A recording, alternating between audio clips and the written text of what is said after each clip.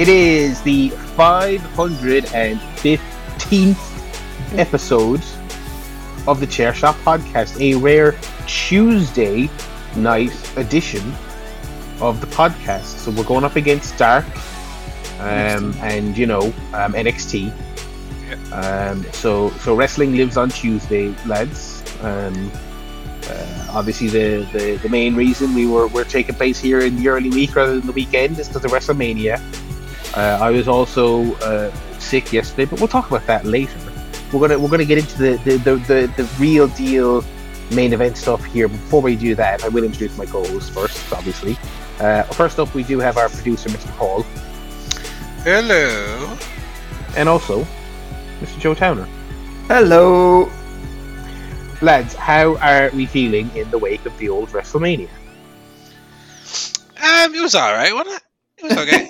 It was pretty good, yeah. The good vibes were flowing. Yeah, it was a pretty good show. I was fearing the worst after the last few years, but I quite enjoyed it. Especially because I think WrestleMania can be a very particular brand of shite. Do you know what I mean? It's not just a typical bad WWE show. They have a real propensity for horrific time wasting on a bad WrestleMania. They're faffing around with celebrities, and there's fireworks going off, and there's comedy matches that go forever, and you're waiting for the juice. But the 2-night format, I think, is working out. So we're going to jump into it here. This has got two pay-per-views in a row where we're kicking off the show with the wrestling chit chat. So we'll get that moving now. The first night, Saturday night's show, was the show that almost wasn't, because Saturday night they did have the significant rain delays, which at one point, as much as I enjoyed these shows, it would have been extremely funny if they ended up not happening. I mean, I can't act like I wouldn't have been highly entertained by that.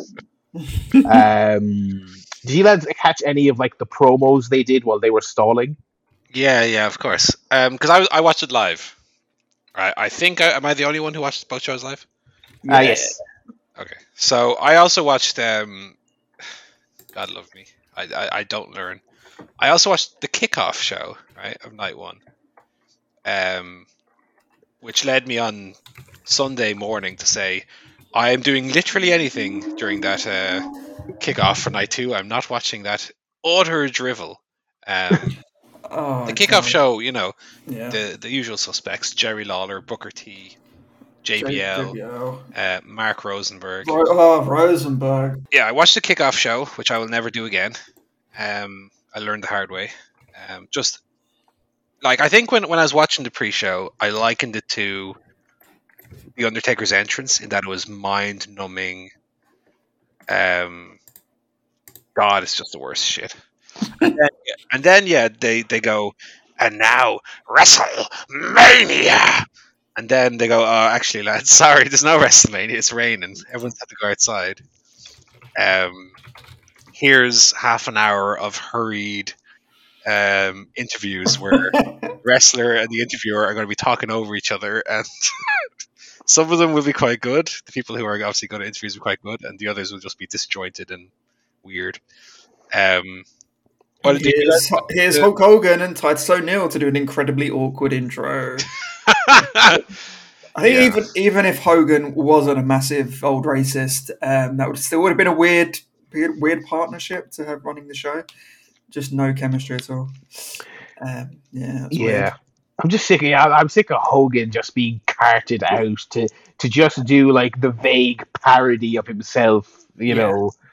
Brother, mild booing.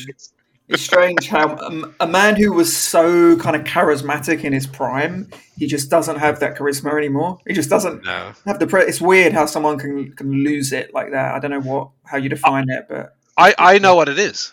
Oh, what is it? Did you see the little clip of him at the Hall of Fame? No. God, they showed. Well, I didn't watch the Hall of Fame. Don't get me wrong, but they showed on the. I don't know. Maybe it was in the kickoff show. I don't remember. But they showed a little clip of the NWO being inducted into the Hall of Fame, and Hogan had the little black beard under the blonde mustache. And I was like, Jesus, he looks much younger with the little stubble. And then he came out looking like an old fossil on WrestleMania with the old handlebar mustache. So I think that is the source of the man's charisma, is when he has a little black on his chin. Yeah. Speaking of the Hall of Fame, though, oh my God, the ghost of Scott Hall. Yeah, speaking of a man who needs the stubble back, God, he's surely like first in line for the vaccine at his age. he looks about 800. Good Lord. So yeah, the first bit of the show was very up in the air. I feel like they thought they were going to be back multiple times, and but they kept half to stalling, and so they were cutting to the announcers looking like they were fucking down pitch side at the Sunday League, in their little tarps in the queue to get pints at Slane, which was very funny. Seeing Samoa Joe there in his little tarp. They looked like Bryce Remsburg when he was doing the explosion match. It did eventually get going. They had a big ceremony on the ramp where Vince came out, and they had literally everyone. Usually when they do these type of things, one or two big stars get the exemption, but no, everyone was out there to welcome back the fans. And then Bebe Rexha sang a song. Well, I say a song, America the Beautiful. It's the one they usually sing at these shows. The opener was bad, by the way. Her singing was not good. I don't really see. I don't really rate anyone singing based on whether or not they can do that rendition of that song that every singer tries to do at the Super Bowl or WrestleMania. And the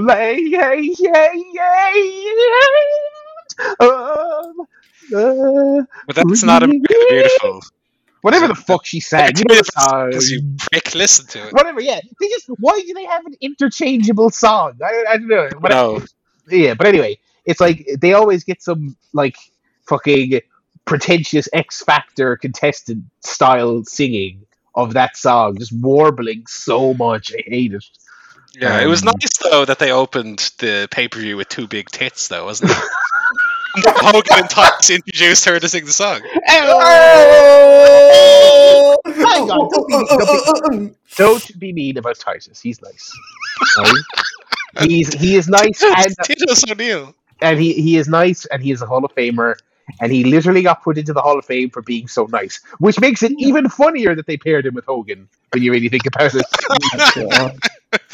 It's like, do you know when there's the young lions or whatever they call them, and they have to drive around the old fogey wrestlers and wipe their arses and stuff?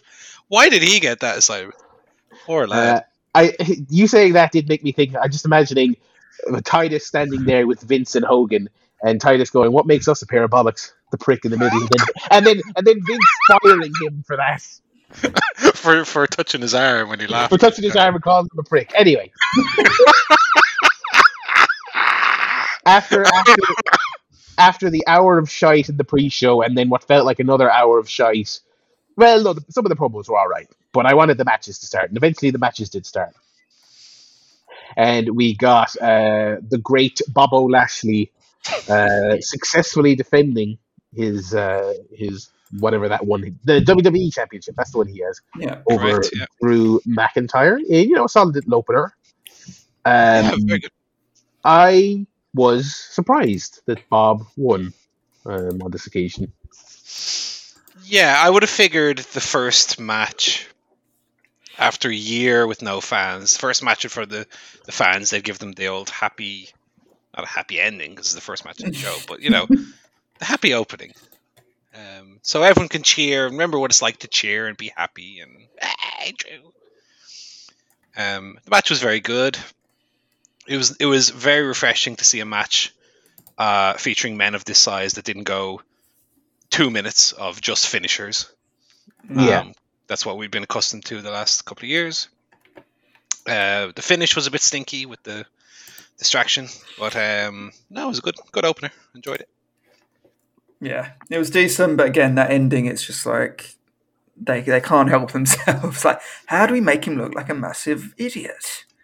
Have him be distracted by someone shouting at him. That's never happened before in wrestling. I know. Yeah. So yeah, Drew looks like an idiot, but oh well.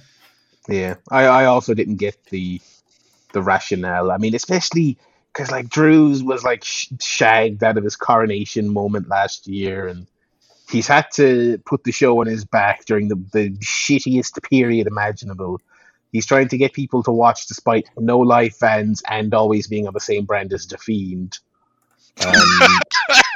And I thought he would at least get the little golden handshake in this one, but I guess not. Also, I remain if the big point of the match was actually to have Bob be the star, which is, I don't hate that. I like Bob Lashley. I think he still looks incredible for a 45-year-old man. Yeah. I don't know why Drew would have lost to Miz randomly like a month ago. Right. To then have Miz lose to Lashley. But whatever, look, that's WWE for you. That's what we can sit here and that's why we don't review Raw every week. No, for all intents and purposes, Raw last night was dreadful. Yeah. The thing about Lashley, I'll say, though, is that he absolutely felt like he belonged in the WWE title match. Yeah. Whereas before, in his first run, for example, I don't know if he ever truly felt like a main eventer, even when they tried to push him on ECW, etc. But here, he felt like he belonged. He felt like one of the top stars on either show. Yeah. So that led us into the women's gauntlet match. Some really horrific pro wrestling going on in this match. It felt like if you were to make this type of stipulation 12 years ago, this is the caliber of match. I was really disappointed, given that there's a lot of people in this match who I think are decent. Do you know what I mean? I don't think this is not a match full of Kellys. Do you know what I mean? No. But a lot of people having bad nights in this one, and then the result, I was like, oh God, Tamina, 2-match Tamina this weekend. Tamina and Natalya won the gauntlet. I mean, I was certain when they won, I was like, right, this has to be they're getting jumped tomorrow night and replaced by someone else. Or I figured they're going to do a Hardy's. Admittedly, they don't have a similar team to return and take the spot. But like a Hardy's style, there's a third team. The hosts come out and go, this match needs something special, and they bring a third team to be in it. And the fact that they didn't and still went with this result was really something. Yeah, I thought maybe the Bellas or just whatever. But yeah, so anyway, that happened. NXT team, anybody. Yeah, anyone really. So no such joy with the match either. The state of some of the teams, though. I mean, yeah, as you said, not horrible wrestlers, but it's really an indictment of their women's tag division that it's just women slapped together into a team for no reason. It was Lana and Naomi, Carmella and Billie Kay. Tamina Billie Kay is such a horrible wrestler, by the way. Oh my God. Well, we know that. Yeah, but and then you had Mandy Rose, and your one Dana Brooke. Yeah. In the maddest looking gear. Yeah. Mandy slips on the way down to the ring. Various things are slipping out during the match. I'm sure it wasn't an audible call for her to win the match based on how much Vince assuredly loved the fall. I know. God, it was horrible. It was. I couldn't stand it, to be honest. The whole match. Only the Riot Riot Squad, is that what they're called? Yeah. They felt like, okay, I'm watching a cohesive tag team of two women who feel like they are a team, and they're baby faces. Surely they'll win. No, they've got beaten by the Owl ones. Tamina and Natalya. That led us into Cesaro versus Seth Rollins. Good match. Cesaro won. This is probably the best point to point out that like basically every match on the show was like 11 minutes long except for the main event, Right. which you could not have asked for like a better runtime, because stuff like this they didn't have to get bogged down in any kind of extended period where Seth's sitting there with him in a hold or. Well, there was no Triple H or Undertaker on this show. No, for the first my God. time in however long. Could you imagine a Triple H match on either of these cards? These cards that moved along so briskly and were so much better for it. Well, apparently AJ Styles was trying to get Triple H for a match. Why? I believe I heard. I don't know why. No, I think it was the other way around. I think Triple H said, "Oh, I'd love a match with AJ Styles," and everyone went, "Yeah, I bet you would. You fucking idiot." Anyway, this match was good. There was not much on the line to it, but they tried to make a big deal out of the fact this was his first singles match and his first Mania singles win. And they acted. It reminded me. This is a very specific reference. It reminded me of when AJ Styles won the TNA Legends Championship, the absolute nothing joke belt from I think Nash or something in like 3 years after he'd already been a world champion, and he jumped into the crowd and he was crying and they were acting like this is the greatest thing that had ever happened in the career of AJ Styles. And like Cesaro winning a singles mid-card match here was treated like it's 1998 and he just beat Shawn Michaels for the world title. Right. I did not understand that, but that baffled me as well. How much they said he won the Andre the Giant Battle Royal, like was it 7 years ago? Yeah. Now he's hit the big time. Like, okay, very strange. It was a very good match, though. I enjoyed it. Yeah. He did the old spin around on the shoulders dealy. Yeah, love that. Classic. Yeah. Up next, we got AJ Styles and Amos defeating New Day. For what this was, I actually thought this was pretty amusing. It was not. I don't know if it was a great match per se, but basically, for some reason, the story of the match is like AJ is, because it's a tag team match, he is automatically a scrub and he doesn't know how to do anything, and he's just like being treated like a jabron. No, as you say, I liked that. Yeah, I thought it was set up perfectly for the story they told. New Day were keeping AJ Styles from getting Amos in, and then once he did, he did his crazy big guy stuff. I would like to see him a bit more expressive, a bit more wide eyed, and taking reveling in the fact that he's murdering these little men. Like El Gigante. A little bit. Yeah. I mean, not quite as shit. But if you're going to do it. Don't fuck around. Yeah.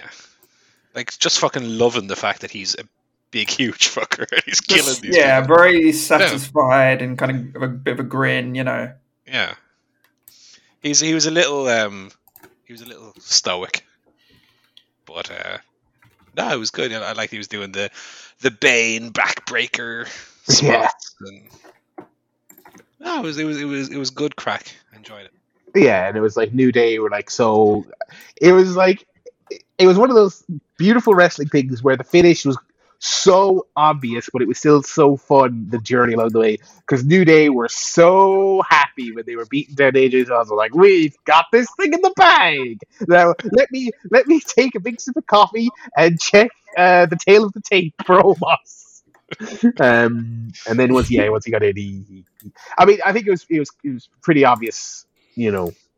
I wouldn't have expected this to go too much longer and Omos to go in there and do some spots. No. I think what he did was fine. He is gigantic, even by wrestling standards. He's an absolutely huge man. Yeah, but he can move. He can move. Yeah. He was running across the ring into the corners.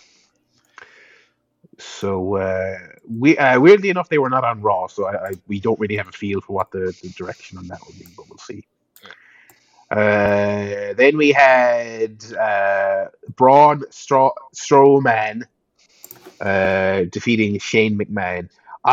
Shane McMahon is like the most unsatisfying wrestler to watch in the world because like this should have been 2 minutes long, and Braun gets him in the cage and throws him all over the place, and Shane's begging for mercy. Oh no, don't kill me! And he tries to climb over the top, and then they do the big spot at the end where he falls into the ring and everyone cheers.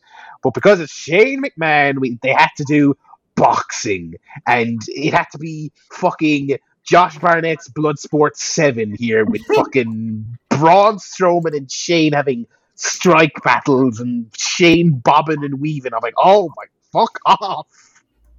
This is worse than when I fucking went to see WrestleMania, and then him and Undertaker had to have a fucking grapple contest on the mat in the middle of the cell. Oh, Jesus. I was surprised because I went, far be it from me to refer to any of these fine competitors' matches as a toilet break. But when I heard Braun versus Shane was coming up, I hit the toilet for a big old shite.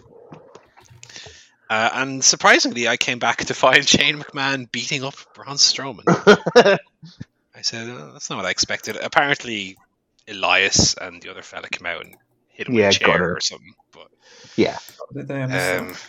Skipping through this one. They did. To be fair, I did like the spot where Shane was on the outside and Braun grabbed him by the hand and kind of tore the cage down. Yeah. That was cool.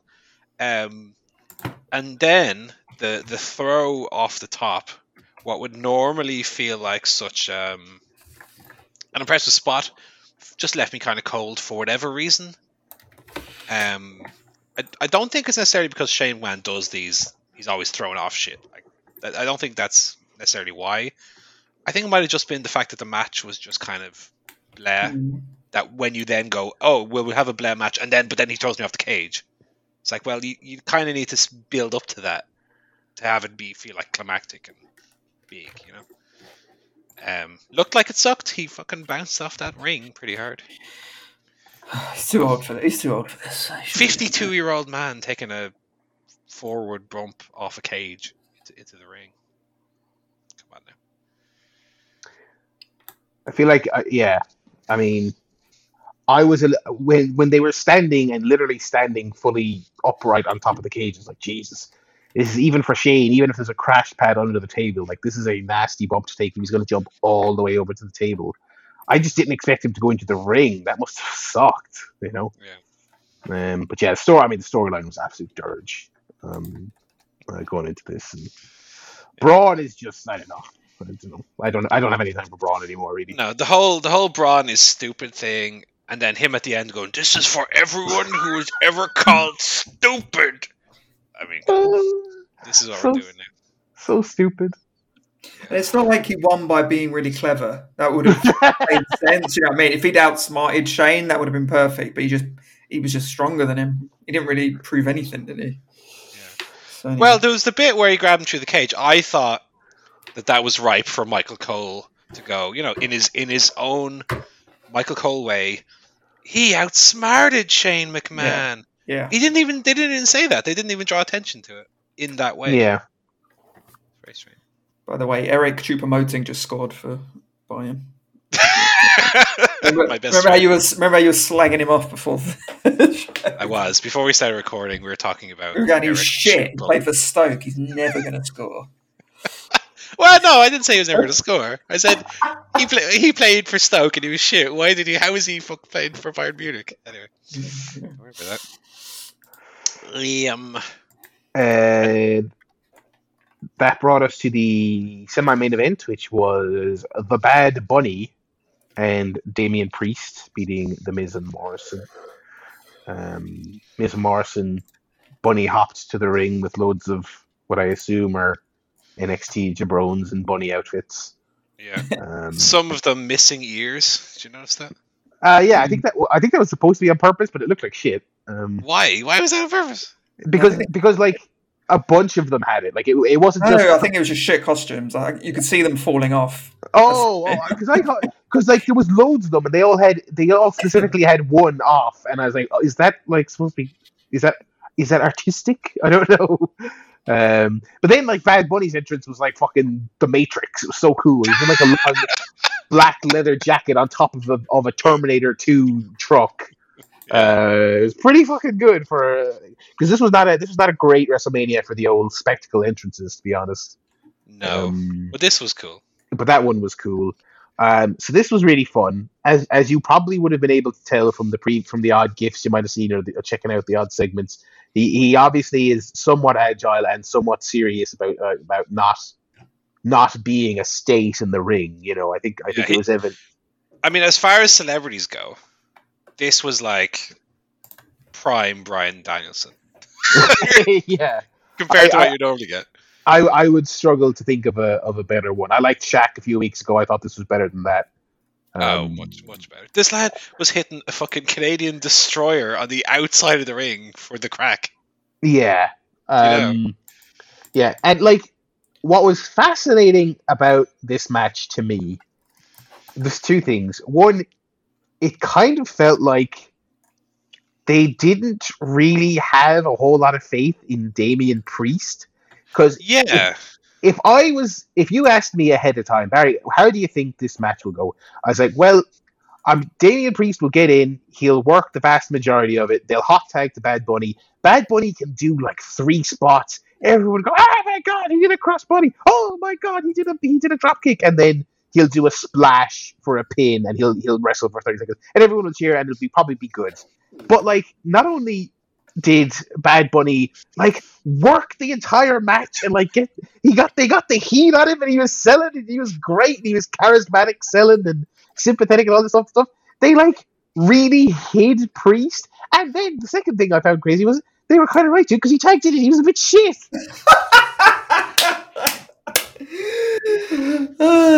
Like he immediately got in and he was doing the fucking like the unsure indie wrestler thing of just being like slightly a step off, and looked like he was thinking about every single thing he was doing.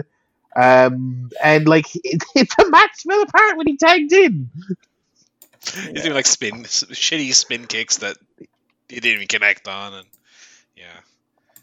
it was crazy. Like Bad Bunny worked like 80% of the match, and was good. Yeah.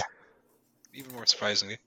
Yeah, you mentioned the Canadian Destroyer. Like, yeah, he had these big spots. Yeah, like his selling and his punches were great. And it was like, oh, this guy's got something. Now that bit to me did feel like showing off a little bit. Like, look, we got this guy working, and he's gonna do a fucking destroyer. Yeah. But like, it's WrestleMania. Come on, that was a WrestleMania moment. And then he got the pin as well, which again was really indicative of what they made of that. But yeah, it was a lot of fun. One of the better celebrity matches ever. You talked about how good Bad Bunny's entrance was as well. I also thought the Damian Priest's entrance was dreadful, where he just like what he did. He just stomps his feet and jumps up and down.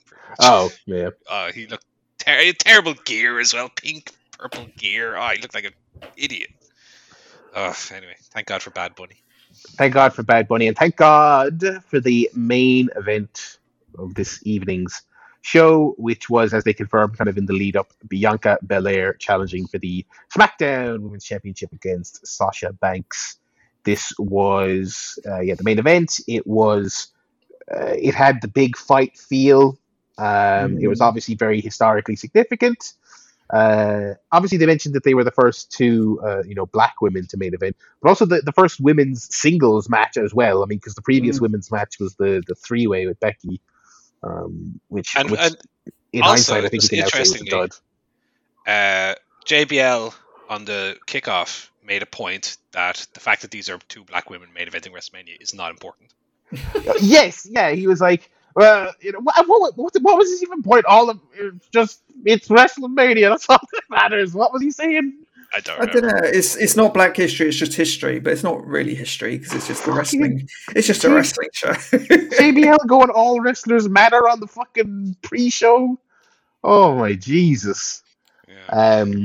One thing I did like was so the bell rings and they kind of had their moments, and it was not.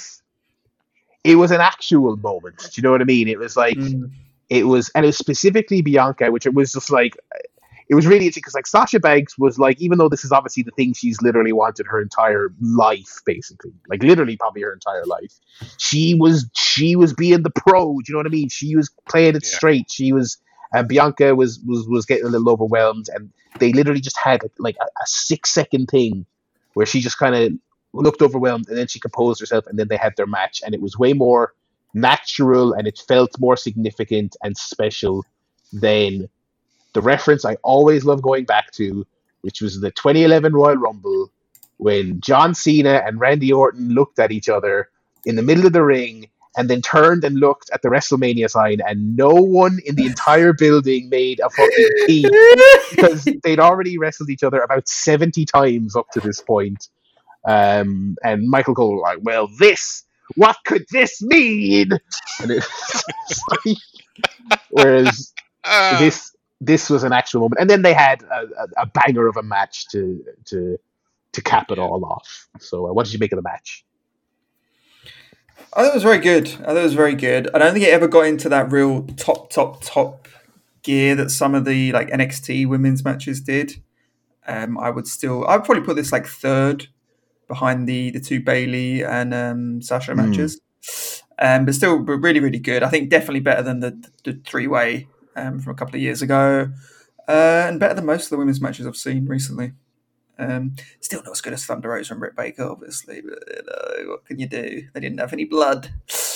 But it was, really good. I think I haven't seen much of Belair, to be honest, because she's kind of emerged over the last year or so where I've watched absolutely nothing apart from the Royal Rumble. So I think she's really good. Very, very impressive. And Sasha did her, got all her stuff in, did a great job. She's definitely, there were arguments over, is she the best WWE women's wrestler of all time? I think it's I wouldn't say definite, but it would be hard to argue against it, in my opinion. Yeah. I don't know if I have too much more to add. I thought it was a very solid match. I think, like Joe, I don't think that. Oh, there's a dog around here somewhere. I don't think that. I don't think any of the matches on either show really hit like fifth gear in a way that like a really big, satisfying match does necessarily. But this was probably one of the 2 or 3 best matches across the 2 nights. Maybe the best. There wasn't too many crazy spots. One thing I like about both shows is that there wasn't an over-reliance on hitting finishers and kicking out, etc. Like Bianca hits her finish, and that's the finish.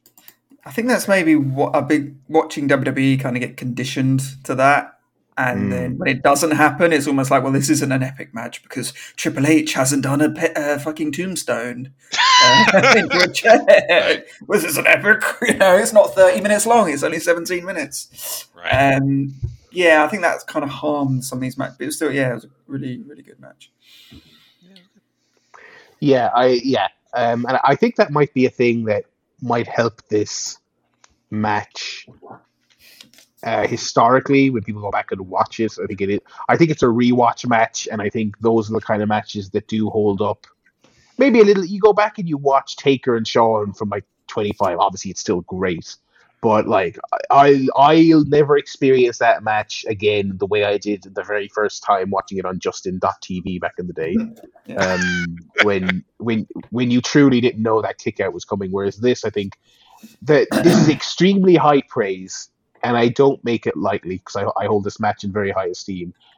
Sasha's performance in this did remind me a bit of like Bryan's performance in the Kofi match, where I was watching it going, I was like, you are like one of the fucking best wrestlers in the world, but you're not convincing me of that by doing the most spectacular things a human can do and wowing me with your spots. It's like you're having the greatest match ever to make the other person look like they are the new star. And it was like Bianca is phenomenal for her age, especially, but she's still so young, so far to go. This is very much the beginning of her career for real when you really think about it. But Sasha is in like this other stratosphere. really tremendous. And just you love when you get a match like this. They treat it as a big fight, and then it's just a match, and it just has a finish, and there's no bullshit, and they just have everyone celebrate, and it's all happy, and everyone's cheering, and you're like, wow, they did not need to overcomplicate that to any degree. So yeah, thumbs ups all around there. So that was Saturday night. I don't know if this was official, but I certainly felt like it was a Vinceism to not call them Night 1 and 2. It was WrestleMania Saturday and WrestleMania Sunday. I don't know if you picked up on that. Yeah. It was one of those things where if they said it once or twice, it'd be fine, but they had to say it every time, which made you think, oh God, they're getting yelled at to say that. Sunday.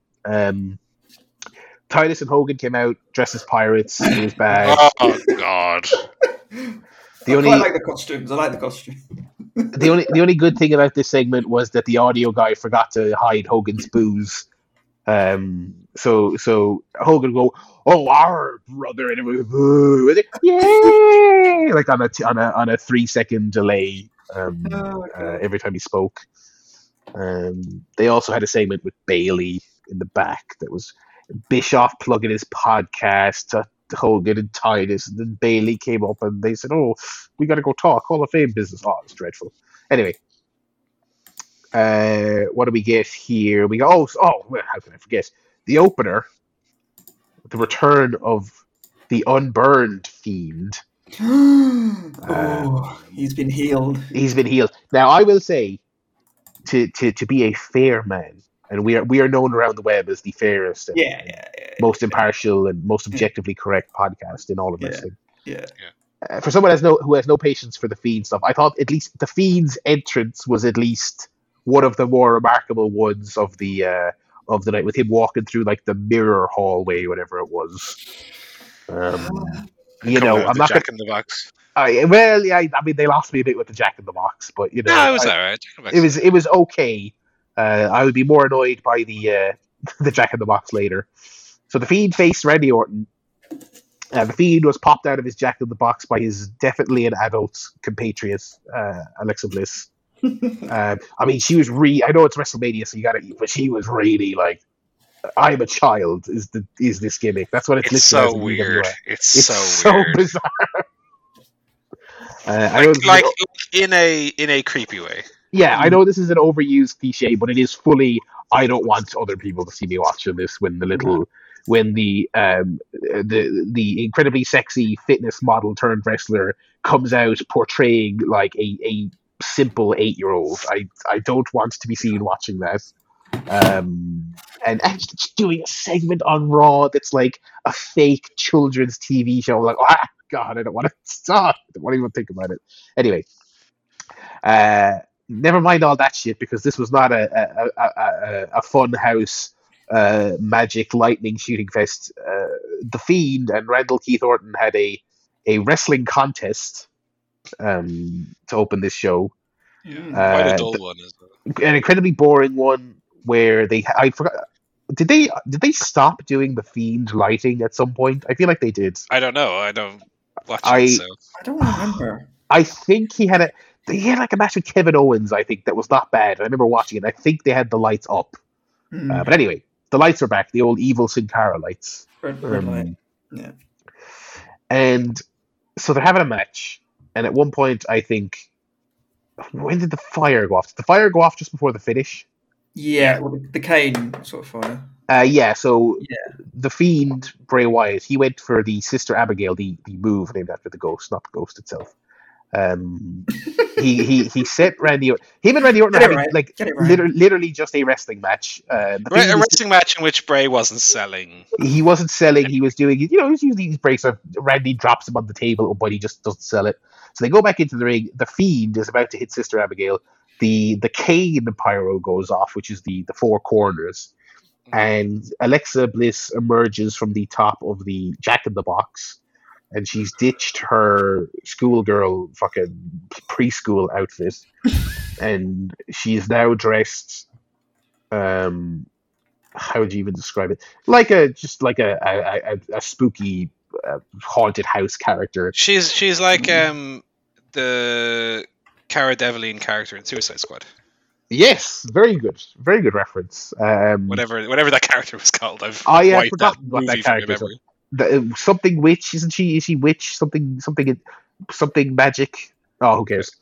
You know what I mean? I also saw the folks at Ninja Theory say she looked like the main character, the Senua from those series of games. Well, she looked like that before. She had the eye makeup on when she came out dressed as a baby. Yeah. So and I will say again, a fair man. Like, out of the context of this angle being stupid, I thought it was a striking visual at least. Yeah, a cool visual. And to be fair, they rigged up a cool practical effect that didn't look like shit. It looks Like actually Rey kind of Mysterio cool. taking his eye out. Yeah, it wasn't the pound shop eye or or like crappy sparkler or something like that. She had, like, again, the subtle imagery and lore of this brilliant storyline. She had, like, a crown of thorns on her head. I don't know what that references. And they had, like, actually some well hidden, I assume, piping going through it that was squirting the oil. So credit where it's due. But anyway, it was fucking stupid regardless. And the Fiend was distracted by this, and he lost to a cutter. The RKO. When you put it that way, it sounds dumb. I believe he calls it powerful move to pick up a win.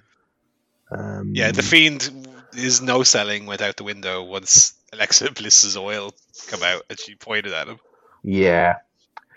Again, symbology. Maybe he lost. I think this is how, if I'm interpreting it. Maybe the Fiend, something to do with the goo. Maybe he lost his power. Maybe that's what's going on. Is the goo the MacGuffin? Is that his power? That's like, or maybe Alexa Bliss or whatever she's called.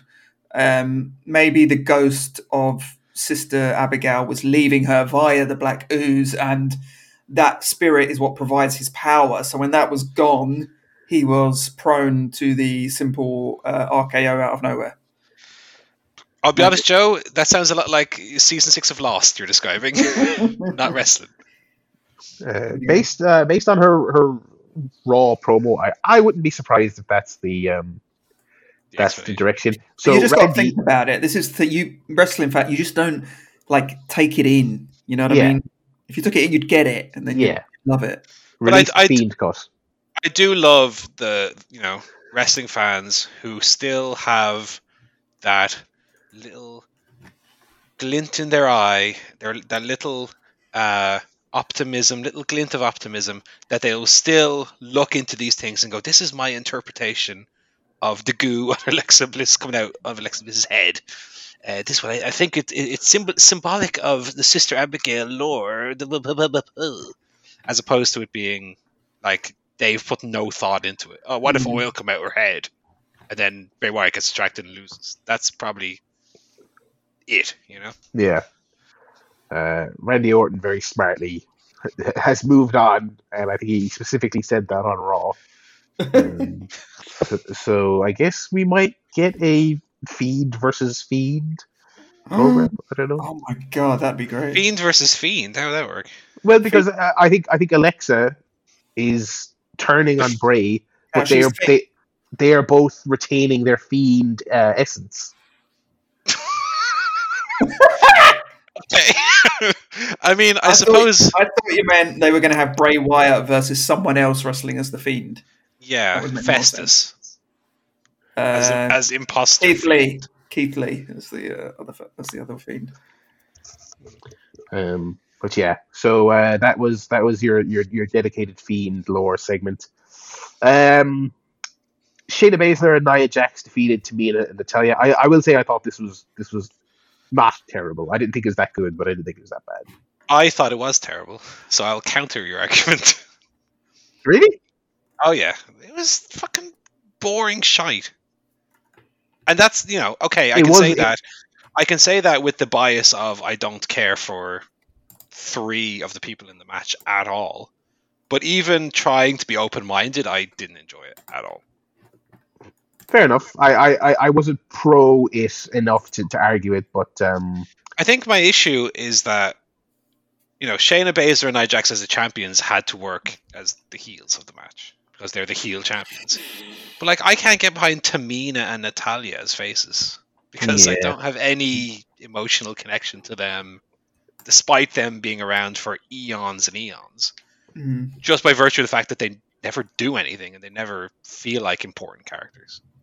So I just couldn't get into it, regardless of whether the work was of a higher standard than the match the previous night, which undoubtedly it was. Still, as a title match on WrestleMania, it was like bottom tier for me. Yeah, fair enough. Still very, very curious as to what the end game here was. I mean, was it literally just they were like throw the elder statesman a bone and give him a WrestleMania match? I mean, that's fine, I guess. Especially because as we were talking about with that gauntlet match, I mean, the division is not great to say the least. So maybe they didn't want to put the Riot Squad in and have them lose now because they wanted to wait and give them the belts later. I don't know. I'm probably thinking about it more than they are. So no, I think that's probably on the money. That sounds like a legitimate reason why, but still, it's classic. They've painted themselves into a corner by doing a gauntlet match and not having a plan for what the result of it would be, and therefore the follow-up match. So. The finish was okay. It was Natalya had the sharpshooter on Nia Jax. Jax wasn't legal, so Baszler came in, and while still with the sharpshooter on, she applied the Coquina clutch to Natalya got kicked in the face about 4 times in this match as well. Yeah, she had a pretty sizable boo-boo on her lip. She tweeted all her teeth intact at the very least, but it did not look pleasant. Yeah, all her totally natural teeth were intact. Yeah. Oh, you catty bitch. Look, they're all beautiful women. Up next, they're all lovely girls. Up next. Speaking of beautiful people, Kevin Owens, Sami Zayn. Sami Zayn, one of the maddest looking people in the world. Yeah, it's funny how in the company of all the I'm not even going to go there. Kevin Owens defeated Sami Zayn. I was going to talk about how weird it is that Sami Zayn of all people got the conspiracy theory gimmick, but whatever. Yeah, that's true. I suppose they don't employ Matt Morgan anymore. Kevin Owens defeated Sami Zayn with Logan Paul in his corner. Logan Paul's involvement in all this was really weird, right? Because when him and Sami were first tweeting each other, Paul's tweets kind of came off like he was just being like polite but didn't really have any interest. And then he showed up on SmackDown and he wasn't, I was like, oh, Logan Paul's such a dick and he's really insufferable. And I bet you he's going to be a massive arsehole on WWE and that they won't call him back. And then he's like, no, he just stood there. And he's like, yeah, Sammy, no, they're doing you wrong. And then this WrestleMania appearance was the same. He came out, he waved the crowd, he sat down. I don't know if I was expecting him to just be a nightmare because he is a bit of a nightmare in real life. But he was, he reacted to the match. He wasn't fucking around, waving at the fans, goofing off on his phone. He wasn't yawning during. He wasn't yawning or fucking I remember, I expected a lot worse. I don't know why. Maybe that's harsh. But anyway, Owens and Zayn had a good match. It was okay. I don't know what my expectations were for it, but I just like the whatever match I referred to earlier, it just never kind of clicked into a full gear for me. Yeah, and expected for them, on a personal level, the two friends for 20 years finally getting a WrestleMania match. I don't know. It felt kind of safe, I guess. I don't know. Yeah, it was not in the pantheon of their great matches. I don't think. Logan took a hell of a stunner at the end as well. He took a great stunner, to be fair. And again, another aspect where I was like, oh, this is gonna be shit. He's not gonna know how to take a move. And he was all right. He was he didn't Linda. He didn't trump. He didn't embarrass the move. When he's president in 20 years time.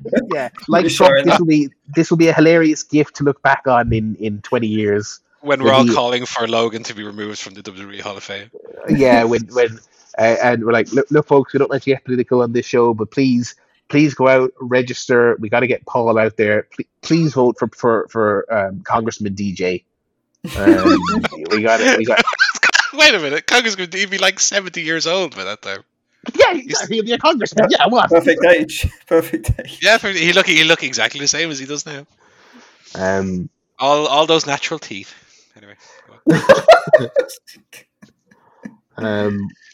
So one thing I did like on both these nights with the Cesaro match, the Zayn match, and now this next match, Sheamus and Riddle, just solid little 10-minute matches. Nothing wrong with that on a WrestleMania or any pay-per-view really. Absolutely. Voices of Wrestling, I think it was tweeted it, that this is the sort of match AEW needs more of. Just like these kind of solid wrestlers, like the Christian Kazarian match from Dynamite. More of that on the pay-per-view, please, Tony Khan. Yeah, Double or Nothing. I hope he's not the title challenger because I don't really want to see that. I'd love middle of that card, 11 minutes, Christian Ricky Starks. That's the match you have to do on Double or Nothing. Get it in, get it out. Winner, loser, no messing, no stipulation. Just a 10-minute wrestling match, which is what no Kip Sabian on it. No Kip Sabian. No, we can leave him at home. Sheamus beat Riddle for the US title. Sheamus clubbered the fuck out of this man. Yeah, again, Riddle was kicked in the face about 4 times in this match. Sheamus is good. It's funny though, Sheamus, as long as he's been around, he's like he has reinvented himself from time to time. But here we are. When did he debut? Like 2009? 9, yeah. 9 or 10. Here we are, like 12 years later. He's still wearing the same gear. He's got the same hair. He's got the same beard. He gone fella. I don't know. That's his. He held the US title a decade. Actually, this month, a decade ago, when he was on the Late Late Show, before the Dublin house show that I went to. In fact, him and Brian went on early because he had to then go be on the Late Late Show. So yeah, it was a good match. Again, 10 minutes in and out. What is with the birds when Riddle kicks his shoes off? I don't know. What on earth was that? All their AR shit. I think it was terrible.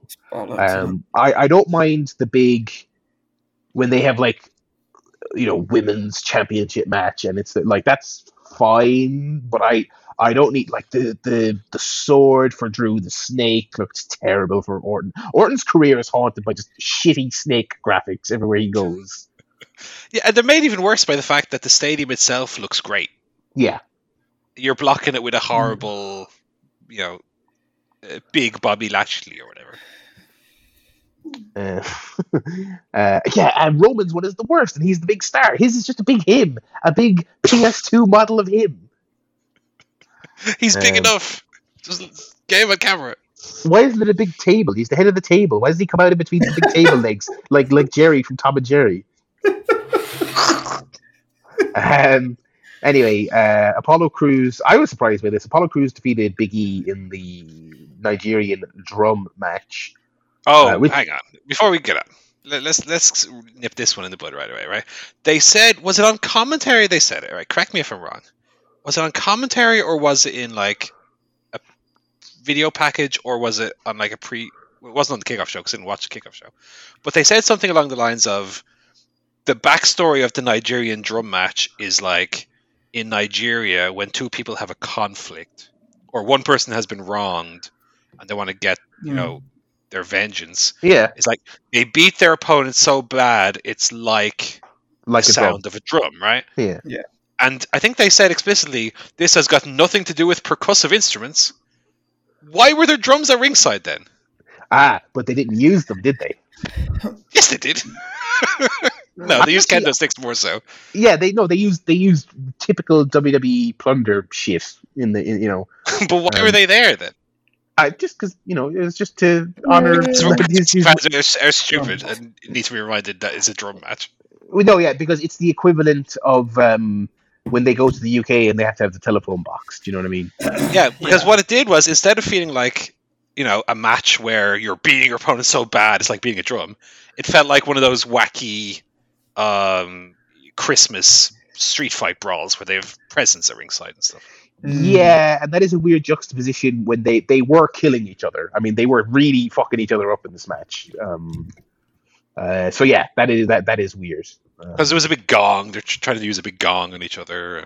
Which they didn't use. I was disappointed. One of them grabbed it, and the other person interfered, and that was... They missed, it fell on the floor. Oh, he dropped it, yeah. But anyway, to be fair, I thought they did beat the shit out of each other with kendo sticks and big, ugly uranagi on the steps and a spear off the apron.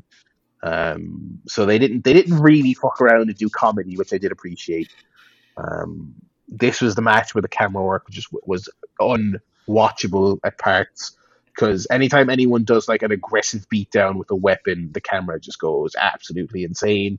But yeah, and then the finish, such a typical WWE thing. Babatunde, of Evolve fame, and Samson of the main event fame. No, I think you'll find it was Daba Kato of Raw Underground fame, sir. So this guy he's the legitimate David Bowie of the wrestling world. This guy comes out, and last year during the doldrums of the pandemic era ratings, when they were getting absolutely killed, they bring out this Raw Underground concept of which he is like the main star, and it's not like he's easy to forget. He's fucking 9 foot tall with a very distinctive look. So he comes out in like an officer's jacket. Oh god! So looked dreadful. So 90s wrestling that he would come out, and he's going to be my friend. I flew my friend in. I know him from back in Nigeria. That's going to be the story, some shit like that. So he does this and whatever. Like I think that pairing, aside from the jacket and the stupid gimmick, I think that's a okay pairing. Yeah. The commentators are like, oh, this man just attacked me. He's like, you don't tell me you do not know who this man is. He's been on telly for like not even NXT. He was on Raw in a massively promoted segment every week all summer, and he was also like undefeated in the Raw Underground. It was underground. No one knew about it. Oh, sorry, yeah, I forgot. They snuck a camera in. Yeah, so that was just such a WWE thing to act like you wouldn't know who that is. But anyway, that was that. So yeah, Apollo Crews, IC champion. SmackDown hasn't come out yet, so I'll be curious if this is like the beginning of okay, let's move Big E up, or is it just a case of? I imagine they'll at least have one rematch, possibly. Yeah.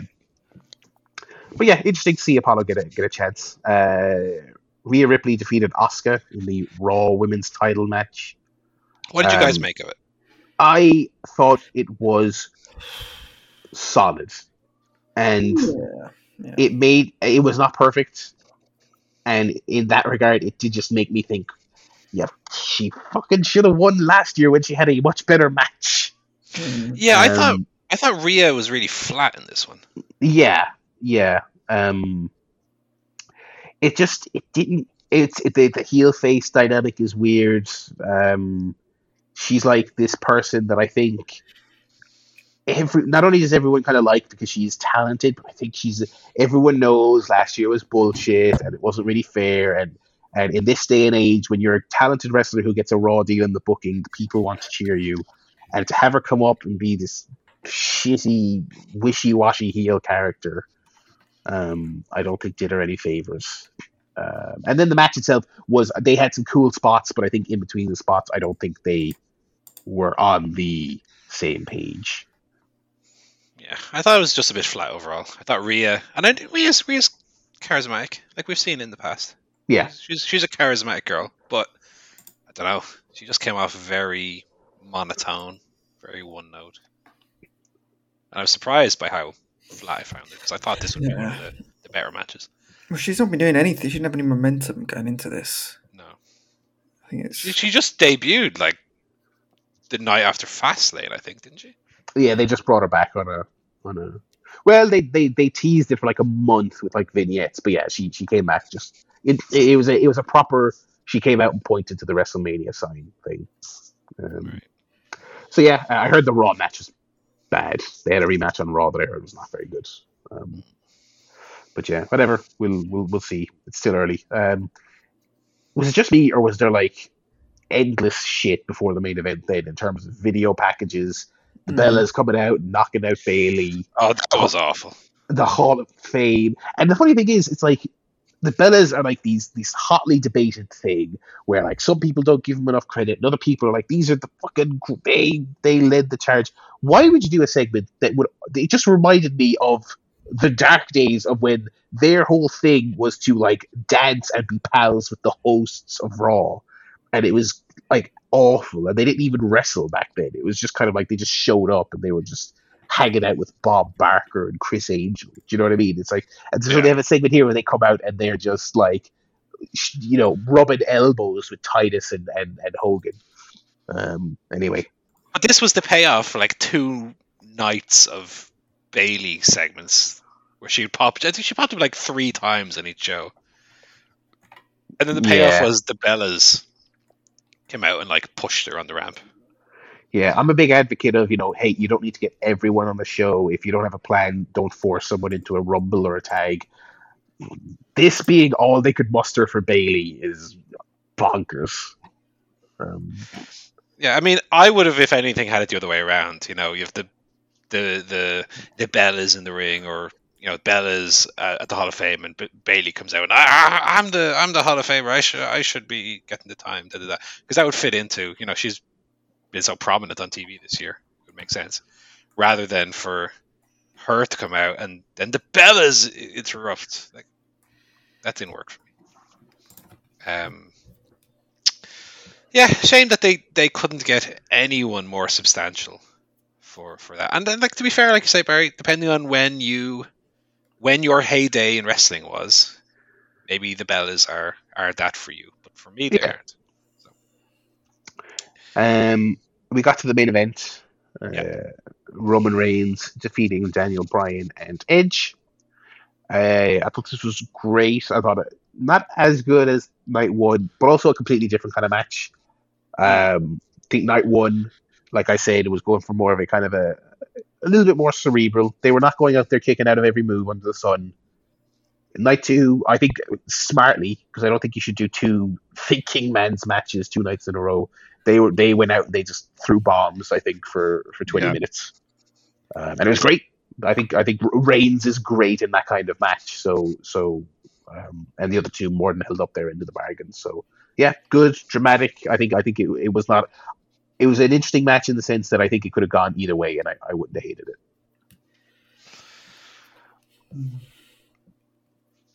I liked it. I have 2 reservations about it though. One is the immediate interference by Jey Uso. Yeah. And then interference later on by Jey Uso. You know, look, ultimately, if you don't have a constant ton of interference, as WWE do, to be fair, but not on these shows, they didn't. You can have an interference spot, but like right at the start of the match, I was a little bit the old interference already. Also, I liked, as you said, Barry, I liked that it was a bit more bombastic, a bit more frenetic than the other matches were.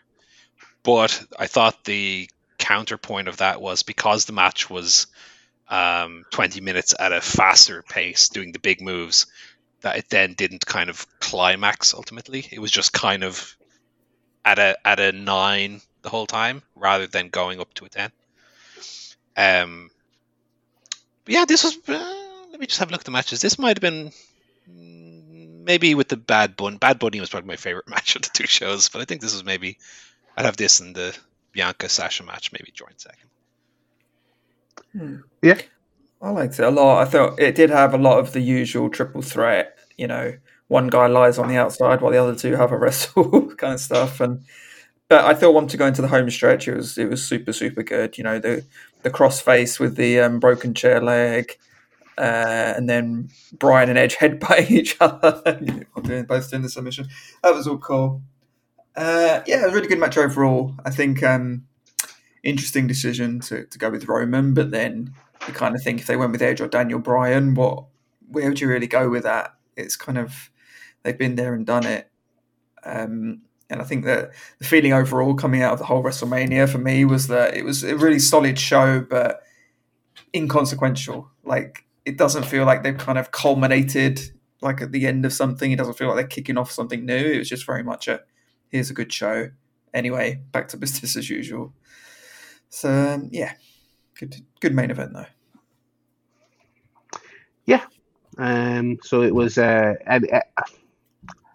this was WrestleMania. I think was notable for, as you said earlier, the lack of Triple H, the lack of Brock, the lack of Goldberg, Undertaker, and I think the double down on that was I thought it was pretty damn crazy for modern WWE at least to have like Reigns win the way that he won, like double pinning two guys, essentially clean. It wasn't really clean, but it was not crawling over and putting a hand on Bryan after Goldberg spears him. Do you know what I mean? It was not bad. Having him double spear, and it's good. You're talking about one guy who's 50 and he's on a nostalgia run, and another guy who's like very on the record public about the fact that he wants to wind down, and he had his moment in the sun 7 years ago. So often WWE's rationale is, well, we gotta get the casuals, so Edge should win, which is such a fallacy. So to take a guy like Roman, who's in his prime, having the run of his career, and he just wins straight up double pin in the middle of the ring, I thought was very interesting and very notable.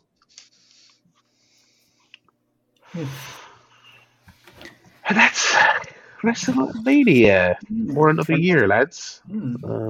Speaking of Mania, I realised the other day we completely forgot to do our anniversary show in February. Did we? Yeah, we normally do ChairShotMania every Valentine's Day or closest to it, but we completely forgot. We just did a normal show that week. So this week's show is going to be ChairShotMania 11. It's a bit late. Blame it on the pandemic. Why did you point that out? Oh, yeah, I completely forgot. Well, listen, we've been doing this show so long that how could you possibly do, how can you do one of those every time? We're over it, 507, I think, should have been the anniversary one then. The one with Baby Godzilla on the. Just pretend that's me on the artwork. Oh dear. Good catch, Joe. So, on that note, we shall segue into our various other guffs. A bit of life guff here. We were supposed to do the show yesterday. I couldn't do it. I was off work and subsequently also off podcasting, which is my real job. I mean, we all know I'm a podcaster full time. Of course. I had a bit of just a general head cold, which I think is probably still audible in my voice right now, and it was manifesting in a bit of a bastard of an earache. I had a pretty horrible ear infection last year, and so now anytime I get a bad earache, I do not mess with it. And I just take it easy and load it up with the old drops and spend the day in bed. So that's why we're here on Wednesday, or Tuesday rather. But yeah, that's about it for the life go for me. Not a whole lot of scandal or news. Still reading my comic books. We played Scrabble over the weekend for the first time. I haven't played Scrabble in about 20 years. It was good, very good competitive game. I think we'll play it again. It's good because Scrabble is a game that you can't cheat at. You either can do it or you can't. Yeah. You can look up words on your phone. No, it's not allowed. I was strictly forbidding that. That's why it's cheating. Forbidding that. What was your best word? What was your best word, Barry? Oh, I got I probably the little notepad on here where I wrote them down. I think I got rogues at one point. You could have had rouge as well. Yeah, I could have had rouges. Yeah, I nearly had jobber at one point, and I was thinking of swapping my other letters that didn't match up with that, and then I actually checked, the count on the board that says how many letters are in a game, and all the E's were in play, so I couldn't finish it off. But yeah, Scrabble was good fun. But yeah, that's been about the peak of the life guff this week. I do like a Scrabble, to be fair. What is your take, while we're on topic Scrabble, on those 2-letter words like QI and XI and like. Oh, it's a bit annoying, isn't it? Bit annoying, but you do have to use the X ultimately, don't you? So it's Yeah. But it See, should the be. dictionary. I don't know. I think I'd ban 2-letter words in Scrabble. What about Anne? That's a word, isn't it? No, ban. No, not allowed. 3-letter minimum. Banned. Well, that's a good thing with Scrabble then, is you can do like variation rules Can and stuff. customize, yeah. Let me tell you about my sick story. Ooh. Because Barry, you're not the only one who was sick, right? Okay. And this will also kind of touch on something that I got emailed in the week by Scott, but I'll come around to that later. Scott sent an email about being a picky eater, which I am. My dislike of cheese on my burgers and the like. But anyway, you realize why I've brought that up now. So WrestleMania does come but once a year, or twice, depending on the year. This year was twice. So despite the fact that I've been generally a good boy as far as treats and sweets and the like goes, as far as WrestleMania goes, all bets are off. So I really was pigging out on crisps and cookies and Oreos and Terry's chocolate orange in Oreos and it's what? Wait a minute, what? Yeah, you get Terry's chocolate orange, break off a slice, Oreo twist, put the slice in and eat it. Oh my god. Can after can of Coca-Cola, full fucking sugar Jeez. Coca-Cola, right? Okay, no. So I woke up Monday morning. Luckily, I was off work anyway. Woke up Monday morning, coming out of both ends, lads. It was. Oh my god. It was one step away from like E. coli. I was giving it both guns. It was coming out my mouth. It was coming out the backside. Right. So, but, you know the way sometimes you wake up and you have that sickiness feeling. Maybe you have those sicky burps, which are just the worst. Yeah. But and you try and hold off, and you go, well, look, maybe if I throw up or whatever, I'll feel better after. So I did that. Came back and I still wasn't feeling great. But nevertheless, went back, threw up a little bit more. But here's the thing, guys, is I had made plans that day because yesterday was not only a day off work, but also the day that the Irish government relaxed the rules on how far you can travel within the country. I had made plans. Me and my brother were going to walk to Burger King, a 16-kilometer walk. So we had planned to leave at about 1 o'clock, right? Just to give you a time reference. We're leaving at 1 o'clock in the afternoon on our 16K walk to have Burger King. This is like 11:30, 12. I am throwing up and shitting. Oh no. Oh my god. Lads, do you reckon I made it to Burger King and ate a double Whopper? Yes. Yes. You goddamn right I did. Oh my god, it's like the Terry Funk of overeating. I'm like Terry Funk in that I came back with me arsehole bandaged. Oh my god. with the Burger King brand. My brown eye, Lawler. My brown eye.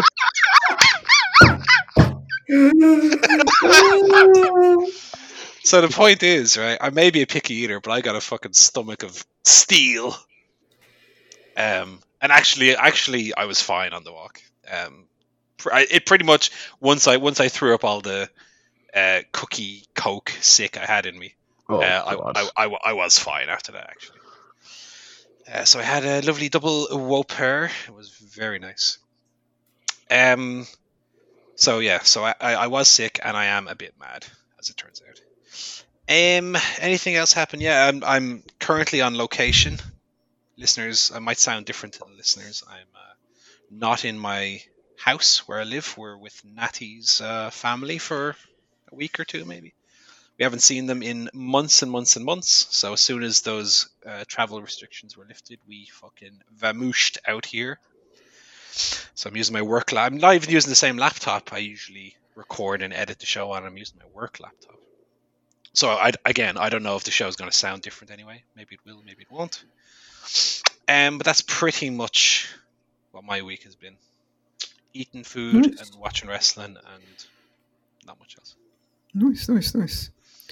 I've kind of had the opposite of sickness because today I went and got my second COVID vaccination. Well done. He's done. He's across the line, boys. I'm safe. A couple of weeks for it to kick in, I think. But yeah, I'm looking forward to that. It's a weight off the mind. Hoping I don't get the similar symptoms as last time. The day after the first jab, I woke up at like 5 a.m. shivering, entire body aching. So look forward to that tomorrow. At least it's the weekday now. So if I am ill tomorrow, I'll not be doing any work tomorrow. Better than being ill on a Saturday. So yeah, very excited to get out of the way. Unfortunately, obviously Michelle still hasn't had her first one yet, so that means we're still a bit limited on kind of where we're going to go and everything. But yeah, we are planning now. The pubs and restaurants are back open. We are going to have a bit of outdoor eating on Monday. So looking forward to that. Looking forward to a little bit of sanity among the madness. But yeah, that's the week. No, I still haven't had any jabs yet. I know some people in my family and in Natty's family have gotten some jabs, but I don't know. How far down the list I am. I'm asthmatic. Give me the fucking the vaccine, please. Come on. Yeah. Anyway. Should I mention to them that I was sick? Will that help? Yeah, I'll go up to them with my like half allergy, half head cold. Help me. I will point out that I'll say to them, look, I was sick, but I was able to eat a Burger King. So yeah.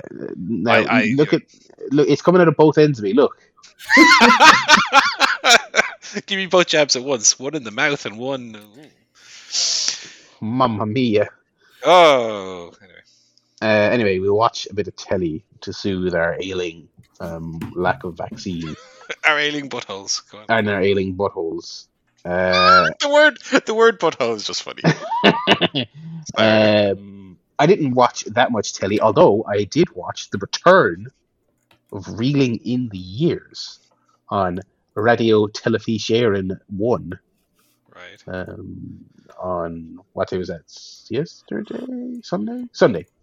For those not familiar with this, I don't know if this makes its way. I think this would probably translate quite well over to the British shores. I was explaining it to a pal of mine in Liverpool who was gobsmacked by the concept.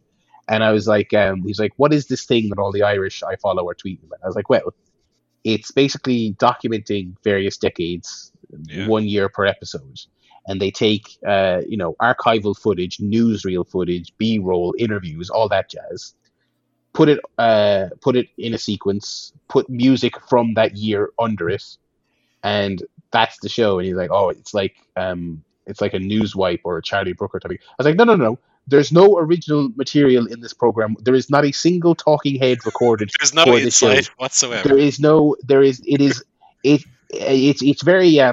very true to this concept in that it does not, if it is not archival footage or a talking head from the year it's talking about, it is not included. The only editorializing is they have a text scroll at the bottom saying it was 2010. This is what happened. This is what happened. It was all time cold. The volcano went off. That episode of Raw had to have a half roster. It didn't talk about that. As it often is, it was because it's recapping essentially the news and events. As you'd imagine, it wasn't a barrel of laughs because a huge part of this episode was all the scandalizing and protesting and violence and government being overturned because of the economic crash of 2008. NAMA and the IMF coming to Ireland and all that other stuff. So, but it is really good. I mean, for such a simple concept, it is extremely effective. You know what I mean? It's just like, here's the year that was, and I like it. It's a good watch, and it's only a half hour. So, and yet it's watched by like 500,000 people. I think they said watched it, which for a country of 5 million people is pretty impressive. Yeah, that's about it. I'm still watching all the other usual stuff I've been watching, but nothing else worth chatting about. Rightio. I have watched. I didn't watch Reel in the Years. I'm sorry to say, Barry. I was not one of Boo. those. 500,000 people. Though Reel in the Years seems to always be on TV. So even if I'm Yes, not it watching is. it, Yeah. it was probably on the TV in the house. I watched, finished season 3 of Lost. Oh, what a show! What a good show that Lost is, especially the end of season 3. There were tears by me. There was my heart racing at bits of it. There was me saying in my head or under my breath the lines along with the characters. It had it all. What a great show! The perfect time to revisit it a decade after it aired. In this world of box sets and streaming entire shows straight through, Lost is like maybe one of the best ones for that. Super good, great fun as well.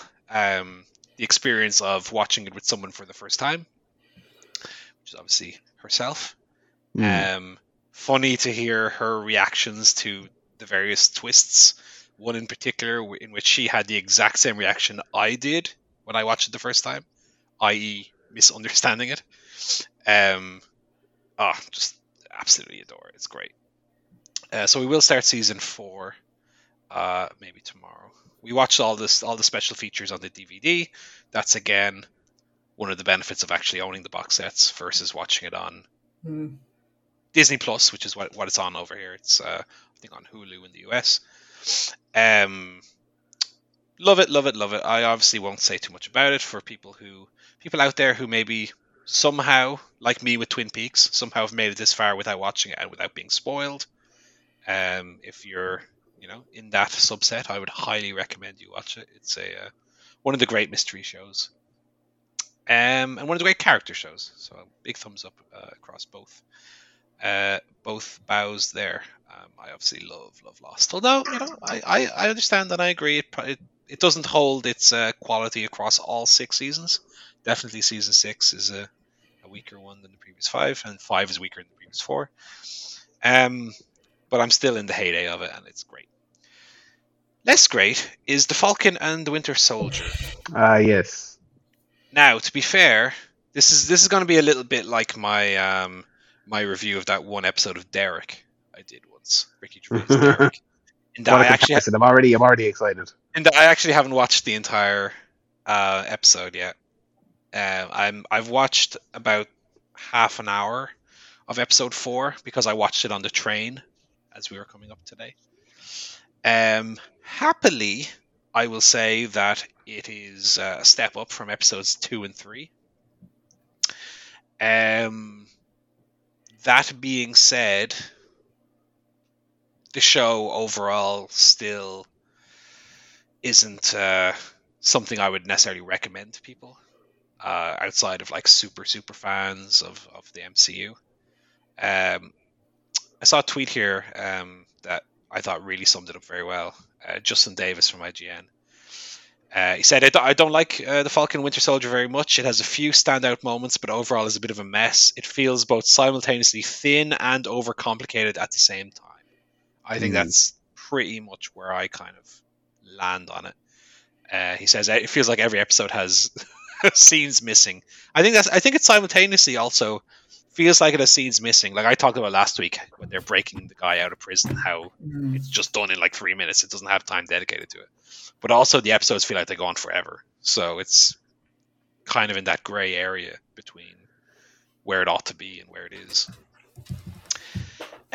So yeah, episode 4 feels so far, again, half an hour into it, I still have about 15 minutes to go. Feels a bit more focused and less of a mess than episodes 2 and 3 were. I still feel like it's spending too much time setting up what I guess we're supposed to believe are the villains, but it's done in such a clumsy way that it feels inevitable that they're ultimately not going to be the villains. It's going to be like they're villains with like real motivations, and therefore they're not really the villains, and they'll be redeemed. But it's done like it feels like it's being done in a super obvious way.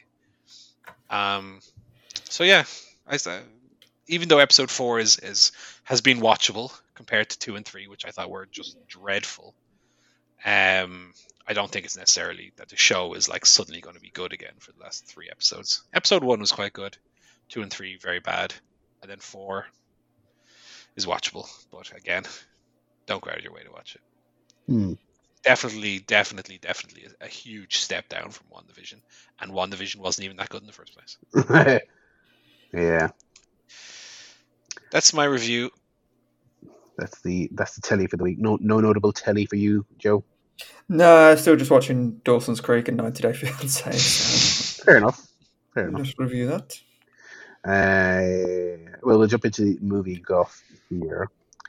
As well as picking up Paul's mantle of the old Oscar films, which I'll get to in a bit.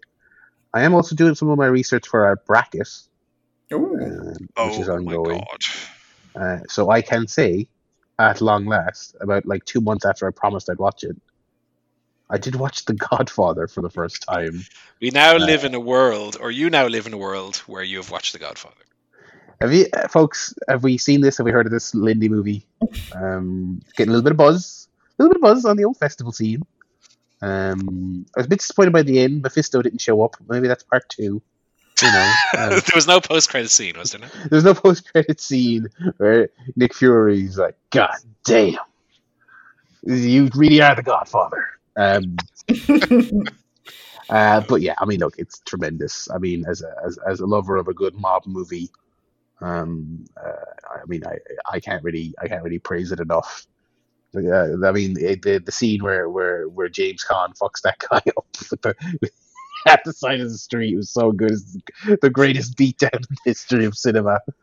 Yeah, no, it's tremendous. I mean, obviously, I won't even pretend to go on here like I'm the first person to talk about The Godfather.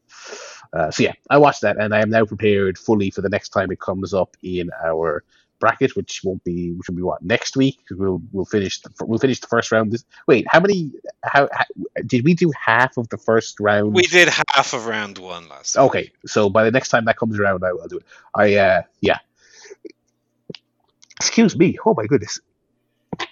I'm allergic to Godfather, it turns out. Anyway. Also watched a movie I was not watching for the first time. I rewatched Sam Raimi's Spider-Man, which is quite excellent. I think I love that movie more each time I watch it, because obviously, I mean, I love the Spider-Man character. I saw this movie when I was 11 or 10, I think. Yeah. Which is the perfect time to see a movie like this. But I think I also love it more and more as time goes by, because it is also just kind of a sort of relic from a certain era of what a comic book movie was. And there is it's kind of like something we talked about with the Justice League, and how it's, it is, to its credit, at the very least, it's obviously a Zack Snyder film. There is a level of authorship in Spider-Man that is kind of lacking in other modern comic book movies. Like, if you didn't know, here's a really stupid hypothetical. If you watched the films of Sam Raimi, and then you had no idea who or what this Spider-Man movie was, and watched it, you go, "Oh, this is a Sam Raimi movie. Like, it has to be. It's got his fingerprints all over it in a way that even the most acclaimed kind of like MCU films don't have." And I just love it. I think it's a great movie, but it's also so cheesy and true to the roots of the film. I just love it. I watched 2 more films off the old Oscar list. One of them, sweeping up across the board for multiple nominations, Nomadland, which is, if I pull it up here, the old info on it. I can never remember her name. Frances McDormand plays a sort of, I think she's supposed to be in her 60s, a woman who lives in like small town America in like 2011. And the economic crash means the plant she works at closes, and she sort of adapts a nomadic lifestyle to cope. And it's basically kind of a little bit of a slice of life film about how she goes about her daily life, and she goes to like a nomad camp where they exchange ideas on how they survive out in the road, and here's some tips, and they party around a bonfire at night. It's that kind of vibe. Right. I didn't really love it. I thought it was a solid film that I probably would never watch again. Um, in that kind of slice of lifey kind of way, it is very beautifully shot, but I just feel like it was a little bit meandering, a little bit toothless. I'm not saying the point of the movie needed to be that the main character should have like ripped out Jeff Bezos' spleen and eaten it in front of him, but she is a woman who lives in her van and she does seasonal work occasionally on an Amazon production line. But that's not like a thing in the movie. It's just kind of this thing that they just kind of show, and then it's just kind of, it's not really, it's kind of like, and it makes a point to kind of set it up in like early 2011. So there's a lot of economic turmoil and all this other stuff, but it's kind of just like showing you that, but it's not really saying anything about it. But it's just like, here's where we're set, and so it's a I don't know. It feels a little bit meandering and a little bit toothless, but it's not bad. McDormand is great, and the rest of the cast is very good. It does look very nice. I think most people will watch it and say, yeah, this is a movie that makes sense as an Oscar movie. So yeah, I watched that. I also watched Da 5 Bloods, which is Spike Lee directed Vietnam film, a Netflix original, I believe. And it is really great. I really enjoyed it. One of Chadwick Boseman's kind of last films. I don't think it was the last, but one of the last before he passed away. Not the last, but one of the last. And so it's about these four guys who were Vietnam vets together. There was a fifth. He died in Vietnam. Before he died, the group of them found this gold, and so the four lads are kind of going back in their senior years to dig up the gold, but also bring back his body, which they left in back in the day. And it's Spike Lee movie, it's politically charged. It's very intense, very unapologetic. I watched this and Nomadland the same day, so it was very polar opposites of how to go about making a film. To the degree, I think you could also say then that maybe like Spike Lee he goes so in on this stuff. Do you know what I mean? To the point that people go, okay, I get it. Like Black Klansman, which I did really enjoy. This movie also has a lot of newsreel image of real violence, which I think is decision. I wasn't bothered by it. I could imagine people would be bothered by it. Especially this one. This is a Vietnam movie. There's a lot of horrific imagery in this, which is quite intense. This is also like the third movie I've watched in like 3 weeks that's had a reference or a scene about the the trial of the Chicago 7 in it, because that is also referenced in this. But anyway, so it's about these guys going to get this gold, and it's kind of a back and forth film about them today, and then also detailing what their time in was like. And it's great. It's really, really great. Tremendous performances up and down the cast. Really sharp writing. Again, it may be a little overbearing, but that also makes it super memorable.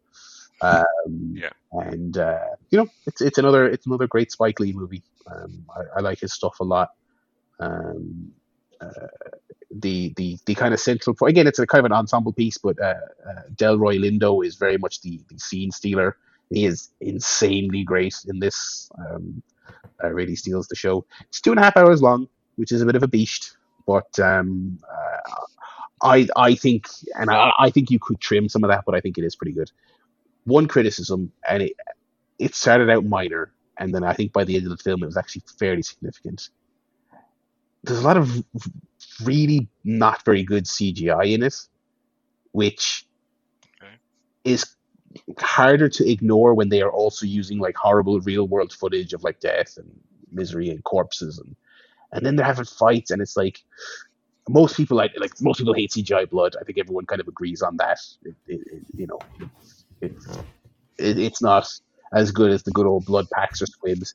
But the thing that also really bothers me is that when you're having a shootout in a jungle or something like that, and it's the CGI dust and particle effects that just they are so noticeable as fake. It's really distracting, and it might seem like a gripe because it's also it's also not an action movie; it's a war movie. But again, the action is supposed to be visceral and intense and scary at times, and it's just super distracting that they've got this like really not great effect suite on it, and it tainted it a bit. But yeah, still a tremendous film. One of my top, I would say, it's in probably my top 5 of last year. And big recommendation. It is a Netflix film as well, so if you have Netflix, you can watch it if you have 2.5 hours. Yeah, and those were my movies for the week. Good. I mean, you say about Spider-Man that you enjoy it more on each rewatch. I think that will be true for you of The Godfather as well. Yeah, Godfather is one of those films. Godfather's good, we know this, but Godfather is specifically one of those films that, when you revisit it, you kind of appreciate it more and more. God, I fucking love it. Yeah, I love James Caan in Godfather. I love Brando in Godfather. Brando in The Godfather, so fucking good. Yeah. Joe, you have any films? No films for me. No TV, no films. Just Dawson's Creek. 7 nights a week. we're halfway through it now, so yeah. I've only watched one film. I finally visited Velvet Buzzsaw on Netflix. Have either of you seen this one? No. Is that Gyllenhaal? Jake Gyllenhaal. Oh yeah. It's I suppose it's a horror movie. It's also kind of a very dark comedy, and I think it works better as a dark comedy than a horror. Gyllenhaal is very good in it, as you would expect. He plays kind of an over-the-top kind of camp art critic.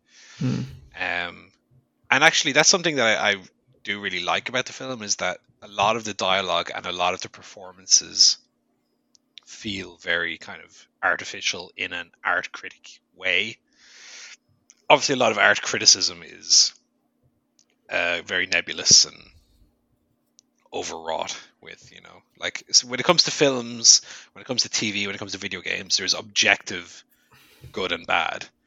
Looking at paint, like a blob of paint, in like a surreal or an abstract art way, what art critics are kind of shown to act like, and and what the things they say are often shown to be as as wacky as if you check out this film, a lot of the performances are in it. They seem to be kind of inspired by the what am I trying to say?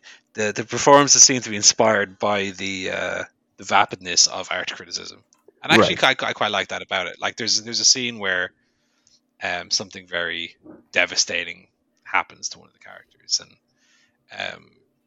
I forget what the exact quote is. I'll see if I can find it quickly, but it's some over the top, like, "You're what I think of you is equal to dirt now," or something. Like, Gyllenhaal says this to one of the other characters when something horrible has just happened to him. It's completely irrational and unreal reaction to something happening. He almost is reacting to real life as he would to an abstract painting. And it's funny, and it works quite well in that way. What works less well, or worse, if you prefer, is that the film is also kind of a slasher film, in that, in kind of the same way of like The Happening, Shyamalan's The Happening, in that like the art is killing the people, and that doesn't work as well. The CGI is pretty poor in it. But if you go to watch it as a dark comedy, I found it very funny. As a horror, I think it's much less successful. I know it's a film that's divided people. Some people really liked it, some people not. Yeah, I remember. I think got decent reviews, and then a lot of people hated it. Yeah. But it's one of them. I would kind of fall somewhere in the middle. I definitely liked it. It's a film that its flaws are quite obvious though. But like I say, if you watch it as a dark comedy, and I don't think it's. I'm saying like it's not one of those turn your brain off at the door things, or like watch it with a mindset that the film doesn't want you to do. I think it is to be watched as a dark comedy, and I think at that level it does work. So I have to overall kind of recommend it, but there are elements of it that don't work, which is a shame because the stuff that does works very well. That's all. That's our movie off for the week. When are the Oscars? Are they the end of this month? 28 or something? Don't give a shit this year, baby. Take that, Academy. I have no idea when the Oscars are. Well, yeah, I mean, I will say I still have a couple of notable ones to watch, but it's fairly tepid, What have I still got of the Best Picture ones? I have like no desire to watch Mank. I hate movies about movies getting made. I have no interest in that. But again, it's a Netflix one, so it's right there. I can just stick it on. They're making a series, about the making of The Godfather, so you're gonna be able to watch that. I'm all clued up now for that. Yeah. Oh, this is the bit where he goes, "Make him an offer he can't refuse." Brando doesn't want to fall down for his death scene. He was. We're out of cotton for him to put in his mouth. So I gotta watch that. I gotta watch Mank, Sound of Metal. There's one other big one I feel like The Father. I don't think I know anybody who's enjoyed Mank. Yeah, Joe watched Mank. Yeah, Joe, you watched it. Yeah, it was alright. I didn't hate it, but it was. Just watch Citizen Kane instead of Mank. I've never watched that, so maybe I'll watch that instead. Just watch Citizen Kane. So those are the big ones I've got to watch. There is a letterbox list, but it includes every film that has a nomination in any category. Nah, fuck that. Fuck that. Yeah, I just want to watch the big ones.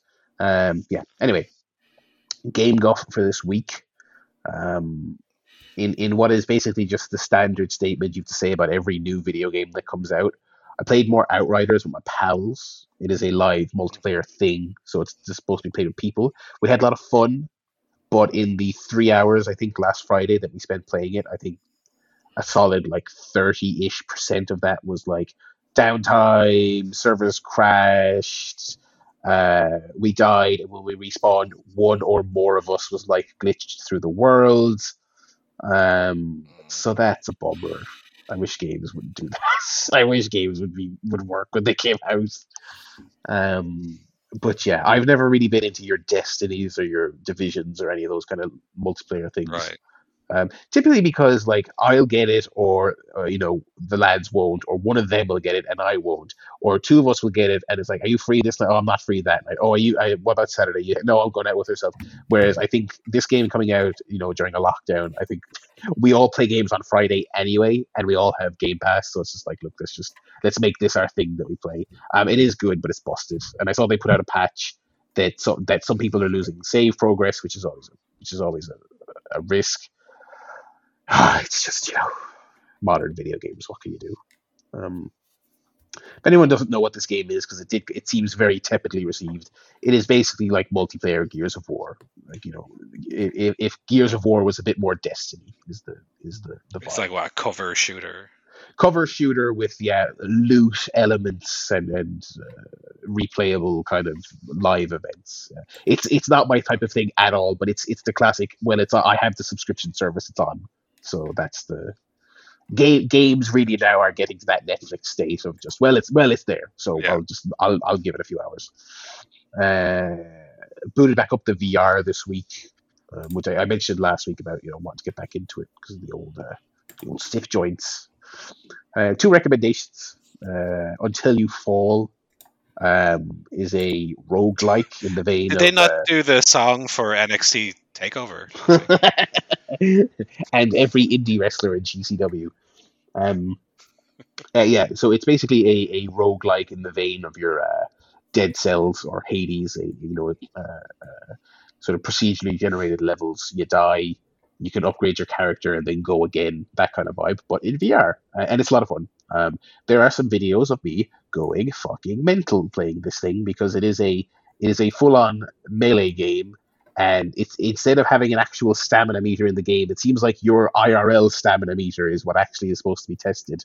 Because I took some damage while playing this game in the game because I literally was so tired I was not able to get my hand up to the defensive position to stop the enemy from striking me. So that's the vibe. So it's ticking the box of getting me up and moving. That's an interesting idea. I like that. Yeah, it's really great. So it's I mean it's very straightforward. You've got a weapon in each hand. You swing them to attack the enemies. The game can detect what a big swing is, in the sense of you have extended your hand back over your shoulder and are doing a big over the top swing. It can detect that. And again, if you have the physical conditioning to do so, if an enemy is guarding, you can just swing both your hands and swing and swing and swing and break their guard and take their health off if you are physically capable of doing it. I felt like I beat the first boss a couple of days ago, which took a couple of tries. It's tough. It's very tough. I felt like I was going to have a heart attack. And I felt like I tore both my rotator cuffs. It's a lot, but it's great. It's about, I think it's 25 quid or something like that. It's a huge recommendation. Looks really nice, good soundtrack. And like a usual roguelike, it has that addictive kind of like, okay, I'll give it one more go. I'll upgrade this weapon and then I'll try once more. So it's got that going on. And also, you used to have to do some kind of jiggery pokery jailbreaking to get betas and previews and things like that on the headset. It used to be very iPhone-like, where it had to be approved, right, finished, regulated stuff. They've because there was a big fan modding stuff. There's now Oculus has now rolled out an official kind of beta program, which is good. Because I don't like tampering with the fucking settings and boot and did stuff, right, that you're not supposed to. So they put a beta store up there called App Lab, which I really enjoy. And there's a free beta of Pavlov on there, which is kind of like a very successful PC VR game that's trying to port onto the standalone Quest. It's really good. There's not too much to say about it. It's very much a kind of a fairly dry, kind of realistic kind of military shooter. But it's the gimmick being it's just a very well reviewed one, I guess. And it's free at the moment if you're playing on the beta. So I gave that a go. It's good. Yeah, that's.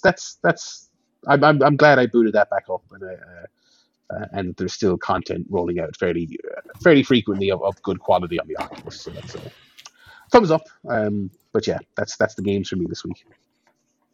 Right. I have completed Bowser's Fury.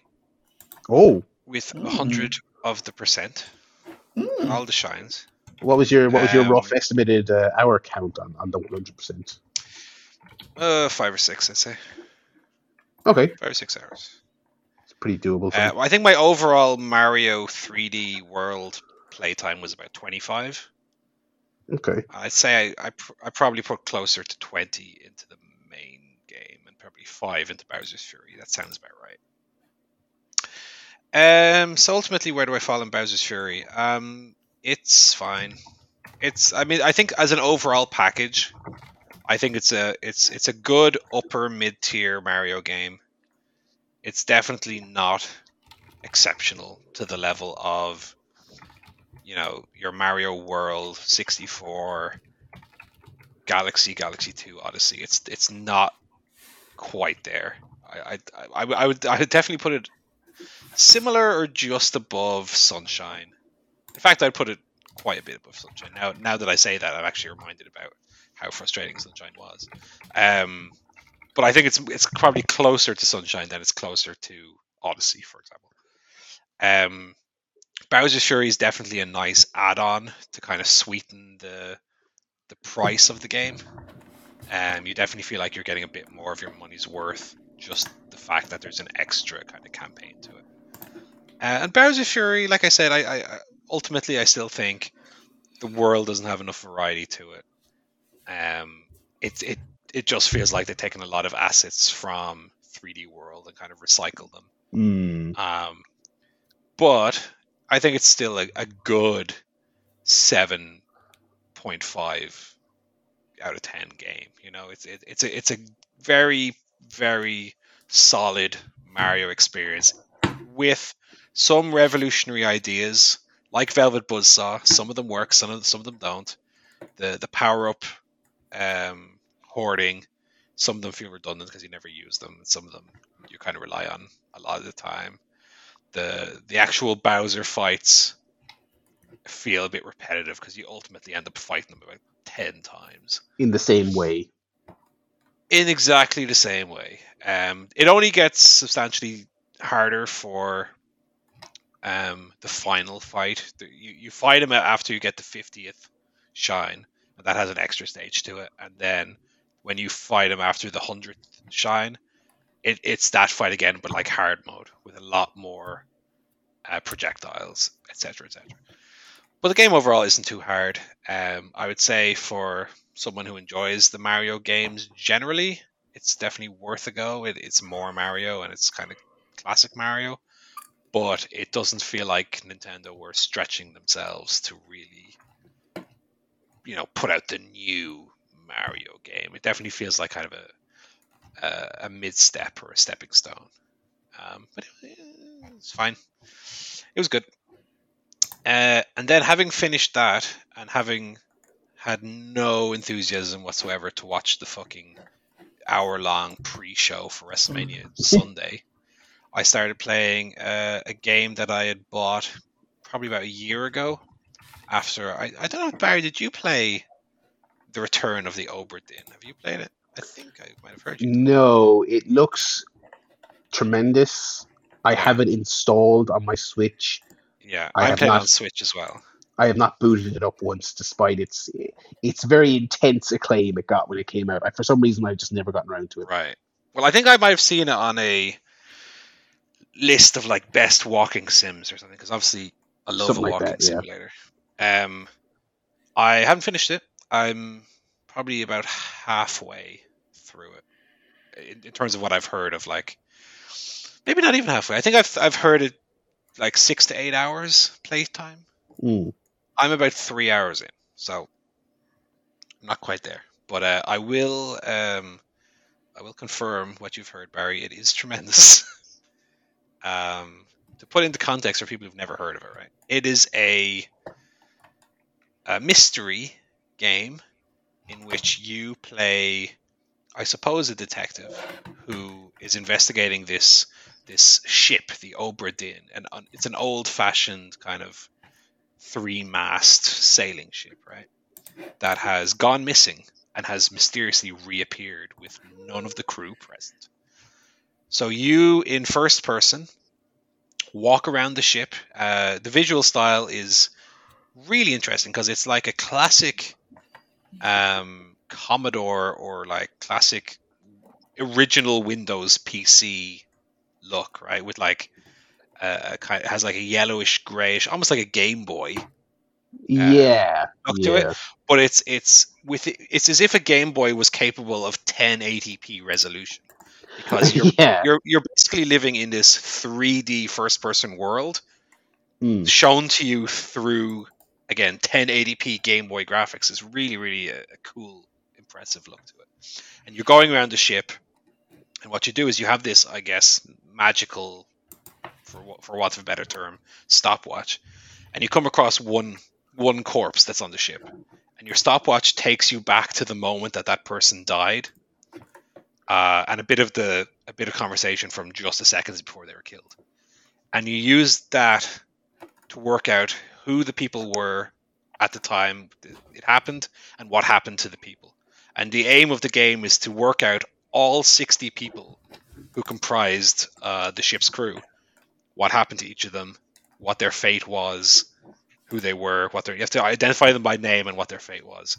So you kind of, piece by piece, you find in this one memory of this corpse you found, okay, this person died, you can see that they were shot by this person, but there was also these 2 people there. And someone said the name Peter. So one of them is called Peter, and you slowly, by cross-referencing that with other memories, can piece together the story and who everybody is. It's not told chronologically. So you then, later in the game, can revisit that memory with extra context that you picked up through other memories that you've kind of come across.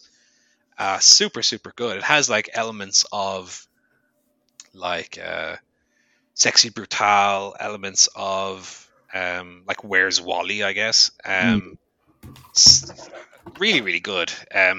It's nice that it's not a super high-paced game. You can take as much time as you want to look around the ship, but also do it in whatever order you want to do it, more or less. So you feel like total agency in the world. The story is real compelling. You basically start with a book of empty pages of like 10 chapters, and through finding the corpses, it fills in the book slowly. And so the more you investigate, the more of the overall story you're filling in, as well as finding out who the individual people are. Really, really good. I'm sure it's not very expensive. I don't remember if it's one of those ones I picked up on a sale or not. But yeah, as you said, it's often on sale. I feel like I've seen it. Yeah, it was really critically acclaimed when it came out, and rightfully so. It's from the very, very impressive. The brain of the man who did Papers, Please. There you go. Did you play that? I haven't. I need to check that out. I think you'd like it. I think it's very interesting and very weird. Yeah, so if people are interested in I guess a more relaxing kind of game, but one that has a really strong narrative element, but also has gameplay element. You are not literally walking around. The Return of the OBRA DINN. Maybe check it out on YouTube. See if the trailer grabs you. Alrighty. We're running pretty late here. So will we maybe hold our emails till next week or later this week, I guess, and do our bracket as the main event? Yeah, we can do. No one send any more emails. If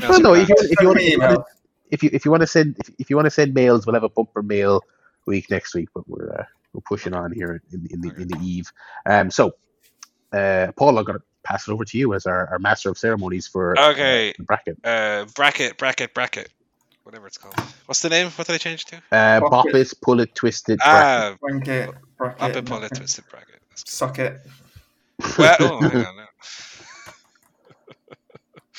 Okay. Well, what I need to do is find my file where I've kept all the movies because I'm on a different laptop. Sorry, I know what the first one is. It's WrestleMania Night 1 versus WrestleMania Night 2. No, I have it here. We were discussing that before we came on the air. I would vote WrestleMania Night 1 as the better of the two. Joe, you don't agree with me? No, I went Night 2. Barry, you have the deciding vote. I have to go Night 1. Main event is untouchable. Yeah. Okay, so we are doing our movie bracket. We're working out what is the favorite movie of the CSP world. We already got some feedback about Jingle All the Way not being in there. Maybe rightfully so. But I don't know. I think Jingle All the Way is more a guilty pleasure. And I don't know if my heart could take Jingle All the Way being eliminated in the movie bracket. And so I think it's probably better that it just doesn't take part. It's like Manchester United not being in the FA Cup that one year. We know they're the best team, but they're going to sit this one out. So we have another 32 films that we're going to go through and see who qualifies for the second round. So we're going to start. Where are we going to start? Because I like last week, I'm going to try and leave the biggest ones for the end. We will start with maybe two films that are maybe a little bit underrated, if anything. They're obviously both very, very good. But we have Snatch by Guy Ritchie. And I don't know who directed it. I don't remember his name. But I know that he directed Velvet Buzzsaw, which I just watched. Nightcrawler, also starring Jake Gyllenhaal. I don't remember the director's name, sadly. That's tough. I like Snatch. It's funny. These are both really good. I don't think I've watched either of these more than once. Dan Gilroy is the name of the director, by the way. My gut tells me Nightcrawler, though. Nightcrawler was one of those ones I remember leaving the cinema aghast after seeing Nightcrawler. John, I was aghast by the fact that he didn't get an Oscar nom for it. Well, yeah, I mean that was crazy. But yeah, I'll have to go Nightcrawler here. I'll go for Snatch because that's it's a movie I've seen many, many, many, many times over the years, and it still holds up pretty well. That and Lock, Stock. I think Snatch even more so. But yeah, still a very entertaining movie. And Guy Ritchie in his pomp before he started doing mental films. I do like Nightcrawler, but yeah, Snatch would be definitely my favourite. All right. I think it's close. Nightcrawler with the excellent written film and also a great central performance. I think is Renee Russo also in that one. I think she's also in Velvet Buzzsaw. By the way, now I'm putting all the links together here. I think it's a very long time since I watched Snatch, I must say, but I think I probably just about preferred it to Nightcrawler. It's a very effortlessly charismatic film, which is I like when films just have a fucking swagger to them. We know this film's fucking great. If you don't like it, fuck you. So as much as it hurts my heart to say, I'll say Snatch on this one. Though I definitely think Nightcrawler is an underappreciated gem. I think Snatch is probably Guy Ritchie's best film. That's fair. So I'll go Snatch, but it's a close one, as I said. We then have we'll go for Uncut Gems, which came out last year. Really well liked movie. Uncut Gems versus the original blockbuster, all the way back in 1975, Jaws. I'll go first this time, so you won't fucking throw me under the bus again for your deciding vote. I'll say that Uncut Gems is overrated, and that Jaws is excellent. So I'm going to go Jaws 100% on this one. Jaws just has that great, tense feel to it, even though you know so many of the beats going in. You know the shark is a fake mechanical shark, and it looks a bit goofy when it shows up. Somehow that film still, in like 2021, totally works. So I'm gonna go Jaws. Uncut Gems. It's so fucking. I couldn't take it. It was so intense. It wasn't really. It was fun. Adam Sandler was very good in it. Adam Sandler was very good in it. It's not as good as Good Time. Good Time is the better Safdie film. What, the one with Pattinson? Pattinson, yeah. I'm sure about that. I agree with Paul on literally everything he said there. Jaws, come on. We're all going Jaws, Jaws, come on. I don't want to shit talk it too much. I didn't think Uncut Gems was this. I didn't think it was this amazing thing. I didn't think it was an Oscar snub. It was far from an Oscar snub. Sadler was very good in it, but come on. And yeah, it's this fucking. I was ripping my hair out watching it. I was like, part of my criticism was that the pacing is a bit wonky. How could you be pulling your hair out? He's one scene where he's bad guy, but there's another scene where he's just sitting around in his office bitching about his wife. It's like, Uncut Gems is good, don't get me wrong, but it's not it's not that good. Right, we'll go for the big sci-fi epics next, I think. Arrival by Denis Villeneuve, who we all love on this podcast. Or the highest grossing film literally of all time, Avengers Endgame. Although I think Avatar took it over again. Took it back, yeah. They re-released Cheeky bastards re-releasing that film. Bring out the second one, you lazy. Is this part 1 or part 2 of Endgame? No, it's part 2. Infinity War was first, yeah. Okay. It's part 2, the weaker part. No, the better part. Infinity War is better. You knew Endgame best, baby. Having said that, to quote my good friend and colleague Martin Scorsese, that is not cinema. Endgame is not cinema. It's visual entertainment. Arrival was cinema, and it was. That's what Vince McMahon would say if he was in the film business. That's cinematic.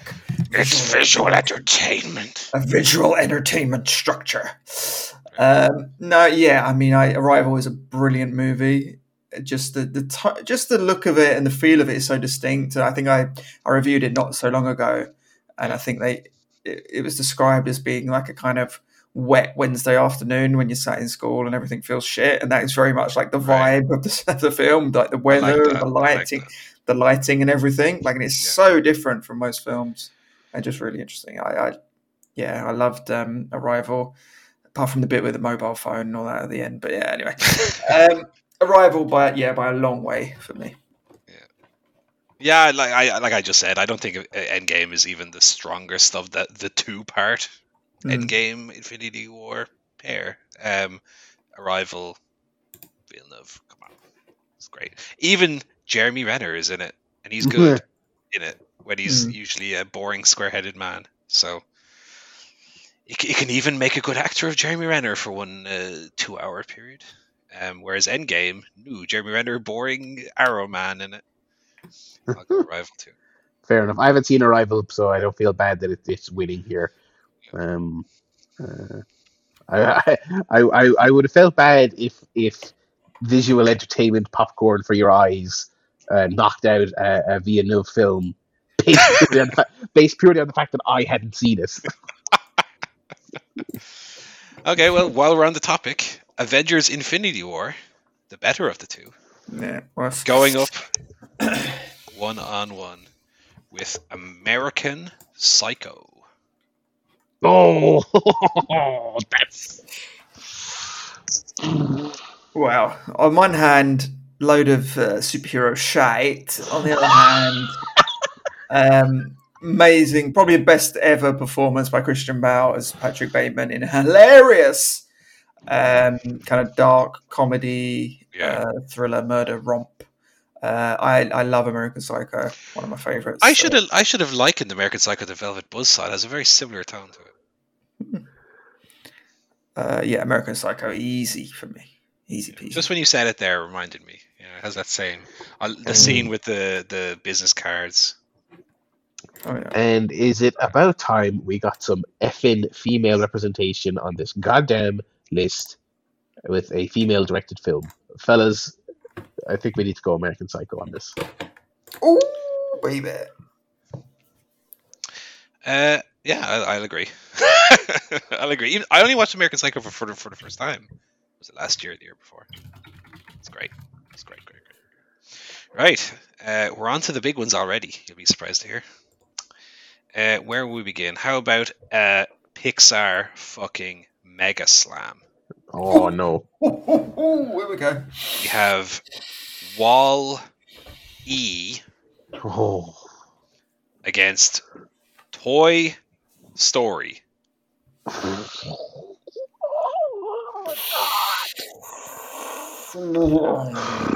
I'll go first. How about that, right? Go on. I'll go first. I have strong feeling. I think Wall-E is incredible for the first 2/3 of the movie. Ooh. And then it falls off very badly. Whereas I think Toy Story, up until recently, I had it top my Pixar list. I do think on revisiting, I think Toy Story 3 just about because of, it's standing on the shoulders of giants, but I think Toy Story 3, just the emotional heft it has, kind of wins over for me. But goddamn, the first act of Wall-E is like maybe the best thing Pixar have ever done. But when you get to like the big fat humans and all that shite, it's like. Oh. Did you say Toy Story or Toy Story 3? The first one. The first one. Okay. Yeah. Okay. So I'll go Toy Story. I'm not as vehement as you on it, but it's kind of hard to argue the Wall-E thing. I like the final act a lot. I think you kind of have to have that for the point of the film, right? But it is not as good. And Toy Story is like a perfect movie. It is like a literally with the one asterisk being that, of course, technology has moved far beyond what that CGI was back then. Of course, the Um, dog, the CGI although, dog. yeah, if you limit the scenes with the dog and the humans, it's not that bad. No, it looks fine. Obviously, the lighting of the toys was a lot better these days, but that aside, I mean, Toy Story is like faultless in terms of its humor, its heart, its character design, its voice acting, its pacing. It is, and there's no bad act or scene in Toy Story. It pains me because I think I love Wally. It might be like my personal favorite, but when you pit them against each other like this, I can't knock Toy Story down in favor of Wally. I just can't. Do you agree, Joe? Toy Story. I like Wally, but watched it the other day. It's good, but not great for me. Toy Story it is. Right, we're going to go to big fucking action movies next. Well, action and sci-fi kind of action, I suppose. The Empire Strikes Back. Star Wars Episode 5. The best Star Wars movie. Let's not forget. Versus maybe the best action movie of the last 10 years. Mission Impossible Fallout. Ooh.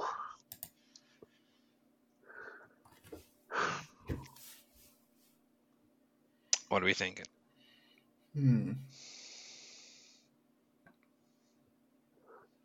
For me, it's almost like childhood thrill versus like adult thrill in movie terms. Like Empire Strikes Back, for me, the best Star Wars film. I always say Star Wars is at its best when it's like embracing its 80s fantasyness, when it's like a really good Willow or like a really good Legend or Labyrinth. When it embraces that feel, that's when Star Wars is at its best. Great pacing, great characters, great world building. Love it all. But Mission Impossible Fallout has Tom Cruise fighting a man with a helicopter. And Tom Cruise running around real fast, so you know that he's not that old. Because if he's that old, how can he run so much? Fallout also played a hand in that first cut of Justice League being really shit, so that's good. Yeah, the mustache. This is the mustache movie. Yeah, I love that, by the way. I love that. Do you mind if we shave his mustache off? No, fuck off. He's keeping the mustache, mate. Because no matter how much horsepower you have, like the quality of fake mustache you can get is infinitely more powerful than the quality of removing one with a computer. And they still said no. I know it's fucking balls in them. That's great. They had them by the balls, and I appreciate it. I just loved it. Like the studio and Whedon just said, "Well, we can't not have this shit scene recorded on a child's phone at the beginning of the movie." Oh, anyway, we've talked about that. Yeah, that movie's fucking great. Cavill is great in it. Yeah. Again, keeping the real, practical, visceral stunt alive in Hollywood. Yeah. Bathroom fight scene's fucking awesome. But that being said, Luke, I am your father, which is not even which is not even the quote. Yeah, it's a movie so culturally defining. It's the actual lines are culturally significant, and even fake ass Mandela affected lines are also cultural institutions at this stage. Yeah, I despite how good Fallout is, I have to go Empire Strikes Back. I mean, you're talking about the peak of Star Wars. Yeah. And like there's bits in Return of the Jedi and there's bits in The Last Jedi that kind of get into this echelon as well, but not as consistently. Like Empire Strikes Back is just where literally everything about Star Wars worked. Yeah, and exactly. Everything conceptually about the Force and what it means to be a Jedi and what the Luke Skywalker character is. All of that stuff worked in a way. Again, those other two films I mentioned touched it. They did touch it, and Return of the Jedi especially. But It's probably the best sequel of all time. yeah, and that is, and plus, yeah, like we said, it's the most like it is both critically acclaimed and as a film incredible. It's also the most like culturally impactful film we're probably going to talk about today. Yeah, it's got to be Empire Strikes Back, doesn't it? Yeah, Empire. Right, Empire all around. Speaking of the best sequel of all time, The Godfather Part 2, or Enter the Dragon. Don't look at the hand or you'll miss all the heavenly glory. Oh, God. I haven't seen either of these, so this is on you, boys. Barry, lad. I haven't seen Enter the Dragon. Enter the Dragon is one of my all-time favorites. I have to go for Godfather by default. I feel like even if I'd seen it, I definitely would still go for Godfather. I mean, I don't like action martial arts films anyway. Oh no, but Joe, you like Enter the Dragon. No, but you're like, no. You like Enter the Dragon, trust me. Oh God, Enter the Dragon! Like anyone who's excited about Mortal Kombat, like fuck Mortal Kombat. Enter the Dragon is it. That film already has been perfected. The story is like so bare minimum. It's like Bruce Lee goes to this tournament for basically no reason and just fucks people up for an hour and a half. There's a bit where he has like a bow staff and a lad is coming at him with nunchucks, and in one motion he takes the nunchucks off the lad and hits him in the head with the staff. And then he used to go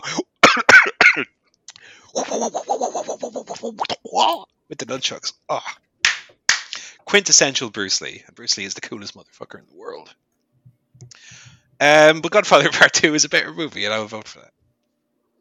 Even though it's not as good as the first Godfather. It's the weaker of the Godfather. I gotta watch me some Bruce Lee. I really haven't seen enough Bruce Lee. Enter the Dragon. Start with Enter the Dragon, and then watch Way of the Dragon, and then don't watch anymore. Right. Speaking of the best sequels of all time, Terminator 2: Judgment Day versus Memento. Christopher Nolan's second best movie as per our movie bracket, our Christopher Nolan bracket that week. Barry was off. Oh, this is really hard. Two completely different kind of movies, different ends of the spectrum.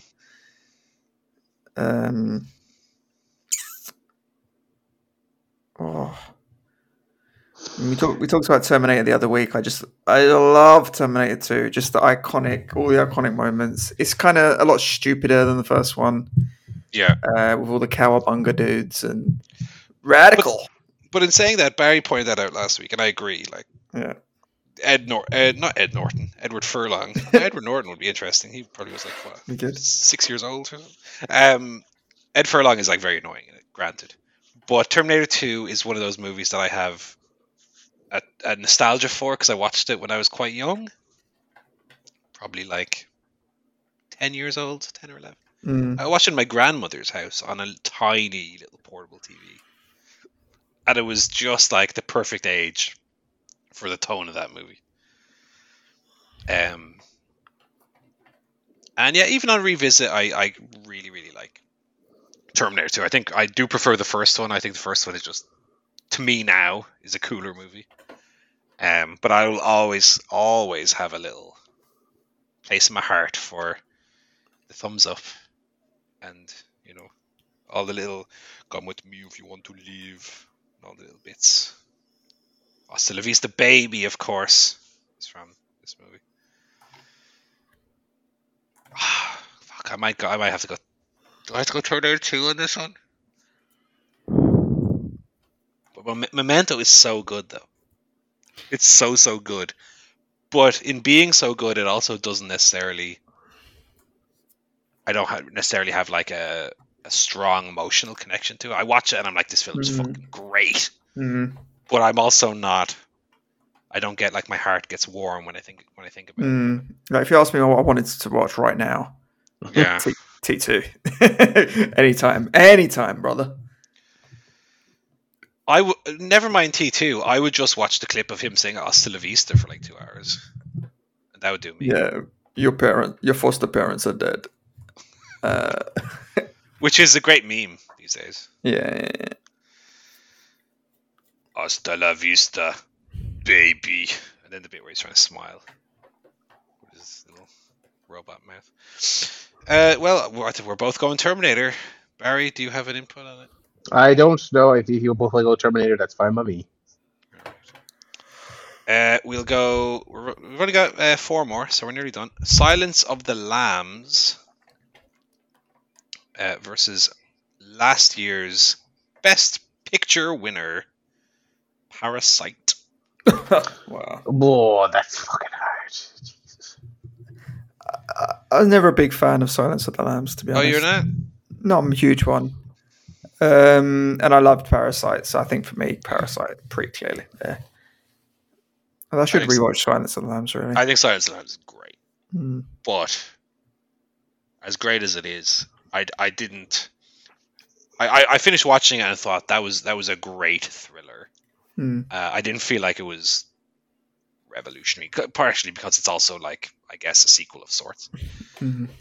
Parasite, I was like, fuck, this is film's bending my brain watching it. Yeah, maybe seeing Silence in its day, you might have had that effect. But obviously, that's a hypothetical we're not here to debate. I for the same reason, I'd probably have to say Parasite. I think it's... Yeah, I think it is more of... I think it is simply a more incredible film. Yeah, I also appreciate that if Parasite is like a gateway for people to check out some weirder Korean movies, it's great because there's some fantastic movies out there that people haven't checked out and probably wouldn't check out, especially Bong Joon-ho movies. Like, never mind Korean movies.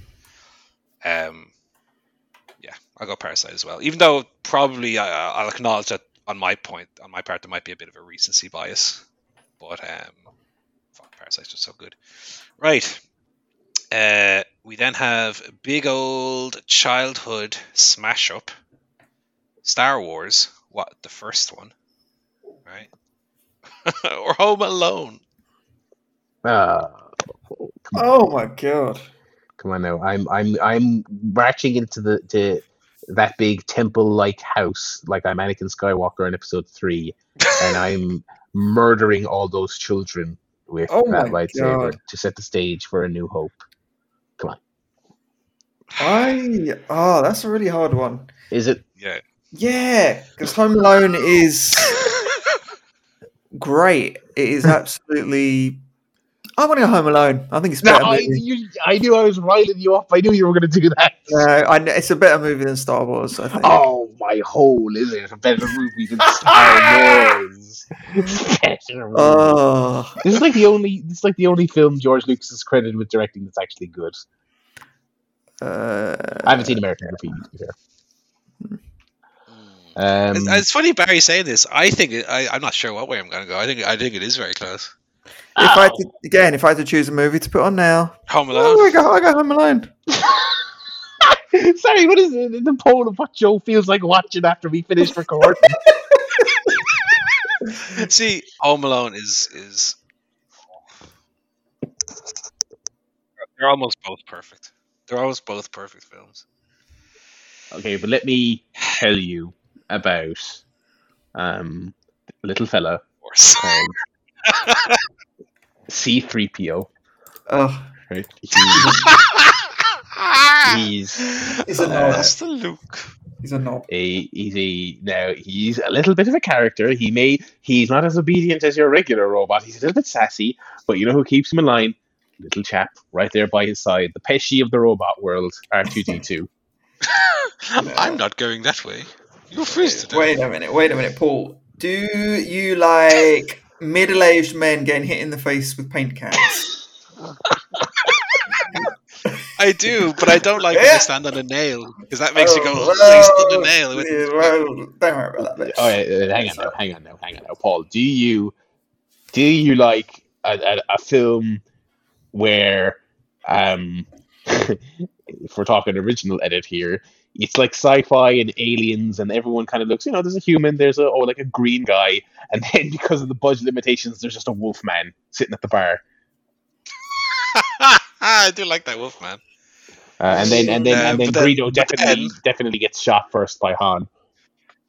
but then I do like also when the old man with the shovel, who am I wrong in thinking they think he's a pedophile or something in it? What's the deal there? No, I think he Yeah. murders He kids, turns up man. and saves.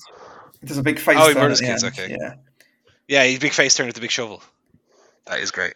What about like you watch a film one time, you go, oh, that's good, but then when you come back and watch it 20 years later, it's even better because they've put a little Well, talking CGI about that's the Home pilot sensation I Alone. had for with it. Home Alone, Barry. You're talking about Home Alone. Oh. Thank you. Yeah, I thought you were talking about Home Alone there. No. You watched that Who's one too, yeah, that's all right. Who's the biggest villain in movie history? Is it Darth Vader or Uncle Frank from Home Alone? No, it's cousin Bud or whatever his name is. That little twerp. No, Buzz? You're not allowed in my room, you Buzz. Yeah. You're A completely such- unmemorable name, little fucking Such a disease. Bud, Buzz, whatever. little Jack Scrine evoking twerp. Negative points for that. Okay, we've spent way too much time on this one. Fuck. I tell you what, I would go Star Wars were it not bettered by its own follow-up. And I think Star Wars is great. I think it's perfectly paced. I love to go to Death Star and all that. Come on, kid, blow this thing. We go home. But Luke Skywalker is also a little dweeb, and I hate him. So I will go Home Alone. Yeah. On the strength of the lead performance. Fucking Oh, Mark Hamill's great, yeah. but what is Luke Skywalker, little milk kid, little nan kid? Yeah. Yeah, but he Burgers. Oh, you little dickhead. If Luke Skywalker was in Kevin McAllister's mansion that he lives in, those wet bandits would have robbed his house real easy. Luke Skywalker would have no idea what to do. Okay, actually, we have 5 movies left. I don't know why I counted 4. Way more than me. Let's get through these quickly. Right, Barry, one of your favorites coming up next. Die Hard. Old Brucey Willis. Or Collateral. Oh man, that's fucking hard. I was literally just reading about Collateral earlier and thinking about how great it is. I know you like your Collateral. I mean, I know what I think I only for. watched Collateral. So go on. Go on. I know what I would watched vote Collateral. for. Sorry. Go. I know what I would vote for, but I kind of want to torture Barry, so I don't want to reveal. I don't want to take the choice out of his hands. So I'll go first. I think I only watched Collateral the first time because Barry recommended it. I don't think I'd seen it. I think that Die Hard is very, very good, and I like Alan Rickman in it. But I think Collateral is a better film.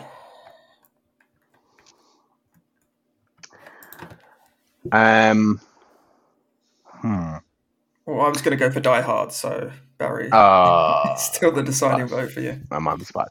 Yeah, I mean, this is like one of my favorite movies with Collateral, with the caveat next to it that, like, you know, one of my favorite movies that I don't think is everyone else's favorite movies.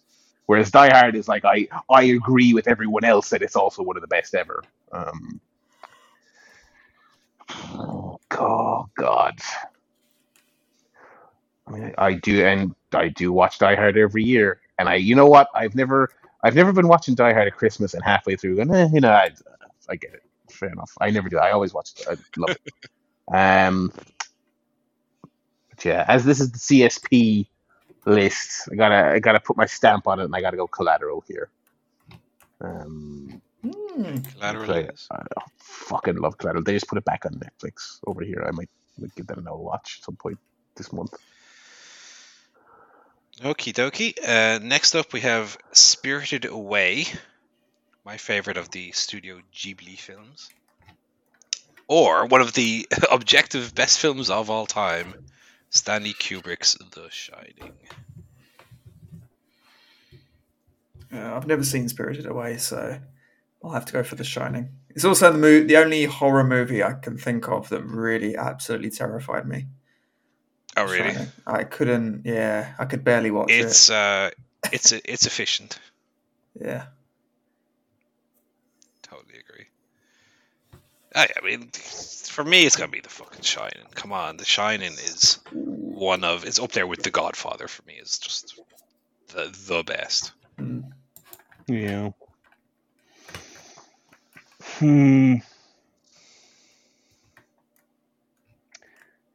Yeah, I gotta go Shining as well. I mean, I don't know why I'm Gotta go Shining. hot. While you're thinking about it. Yeah. Okie dokie. We have The Wolf of Wall Street Okay. and Citizen Kane. Oh, that is a tricky one because I know which one I enjoy more, but I also know which one's the better movie. So am I going for the best movie or am I going for what would I like to watch after this show? Well, that's up to you. I'm gonna have to think about this one. Have you seen either, Barry? I've seen Wolf of Wall Street, yeah. So we can only vote for that. Okay.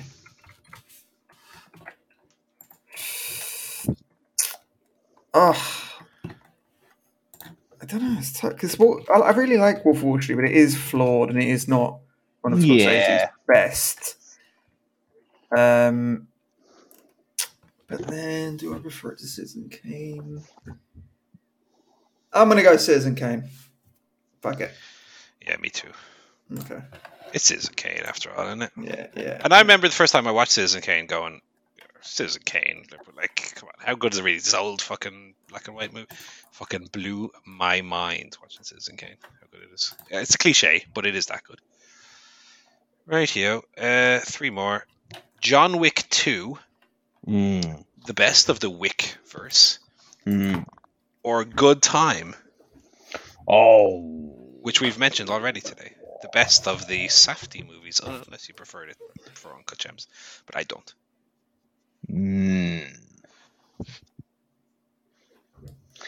While I don't know if I would agree 2 is the best John Wick film. Oh, it is. I will nonetheless agree.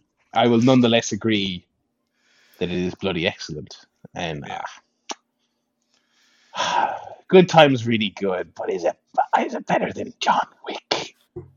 You know what I mean? I don't know if it's better than any of the John Wicks, to be honest. And I like Good Time a lot, but it's maybe better than 3. It's maybe better than 3, but it's not better than 2.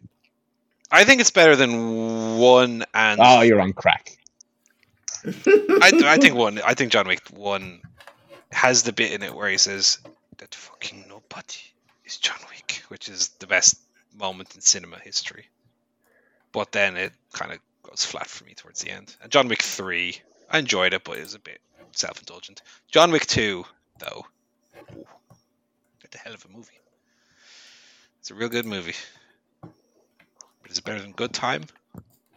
Yes. Yes, it is. So I'll go John Wick 2 as well. Yeah, I would rate Good Time. I haven't seen John Wick 2. Oh, wait, did I watch it? I can't remember. I don't like those kind of movies anyway. So good time.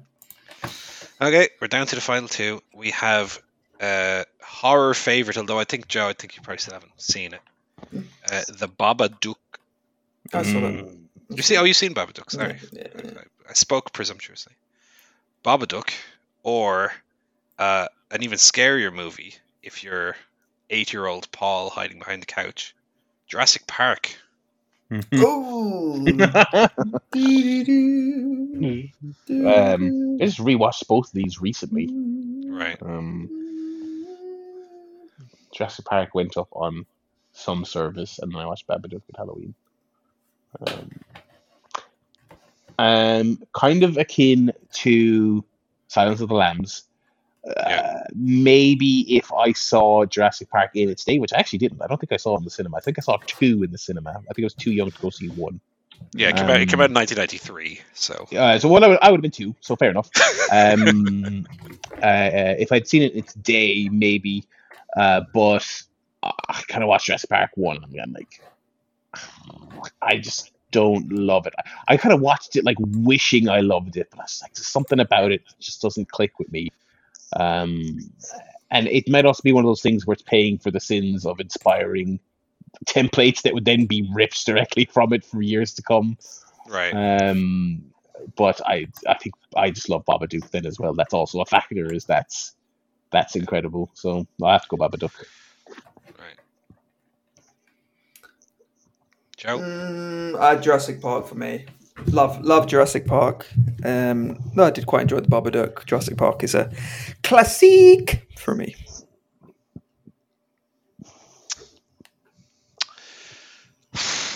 So I have to decide then. Yep. Well, do I love psychological thriller with hints of like, allegory? Dinosaurs. No. No. Or do I love a big dinosaur running around? Remember when the dinosaur does the big shit at the beginning? I do. That's good. It's good, isn't it? And they're looking at it. They're looking at the big shit and going, whoa, Big shit. the big old shit right there. Tell you what, the big old pile of shit is swung it. It's got to be Jurassic Park. Also, stupid, sexy Goldblum in it.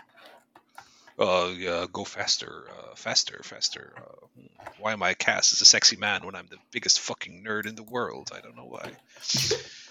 Okay, and then we have our main event of the evening, the Joe Towner Memorial. You're not dead or anything, but Battle Royal. The Joe Towner Battle Royal.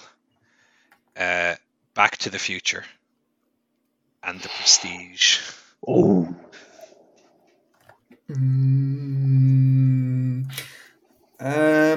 Yeah, I do love The Prestige.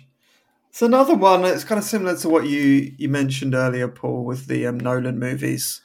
Yeah. Like very smart, and I'll be like, oh, this movie's cool. Oh, it's smart, but emotionally, Back to the Future is going to make me smile and laugh and just be on the edge of my seat. And it's my favourite movie of all time. So yeah, Back to the Future. I figured as well. Clear winner. Yeah. It's close for me. It is close for me.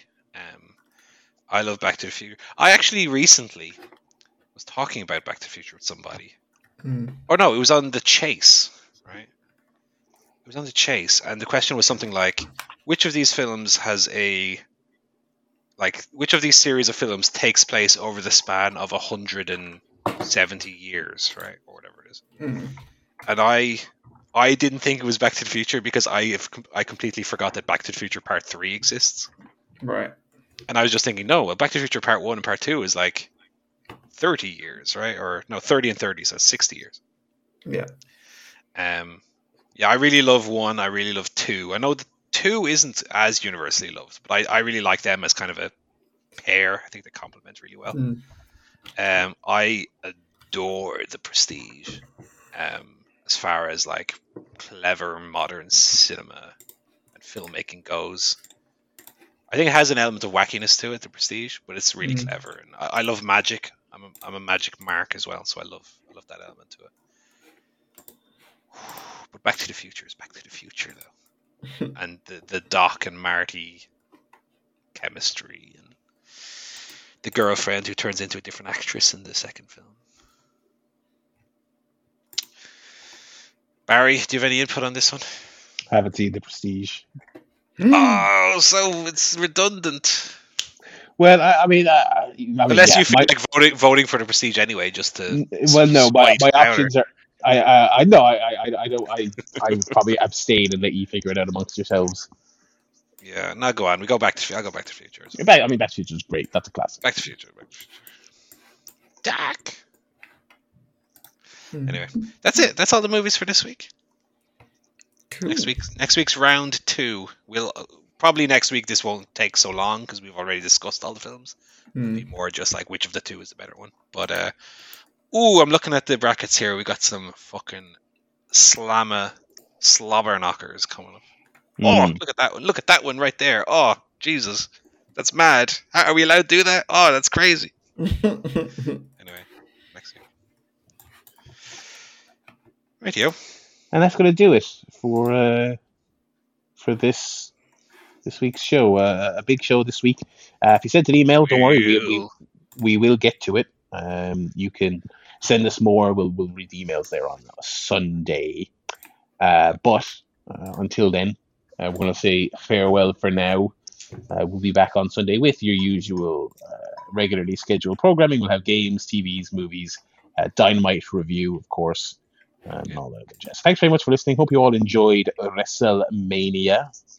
I watched some indie stuff up for WrestleMania. I might watch a bit more. I got an IWTV subscription, so next week might follow up with that. We'll see. And yeah, we'll do the fun and games we usually do. So ChairShotPodcast.com if you want to send us an email, and ChairShotPod on Twitter. So it's goodbye from me, Barry. It's goodbye from Paul. Goodbye. It's goodbye from Joe. Goodbye.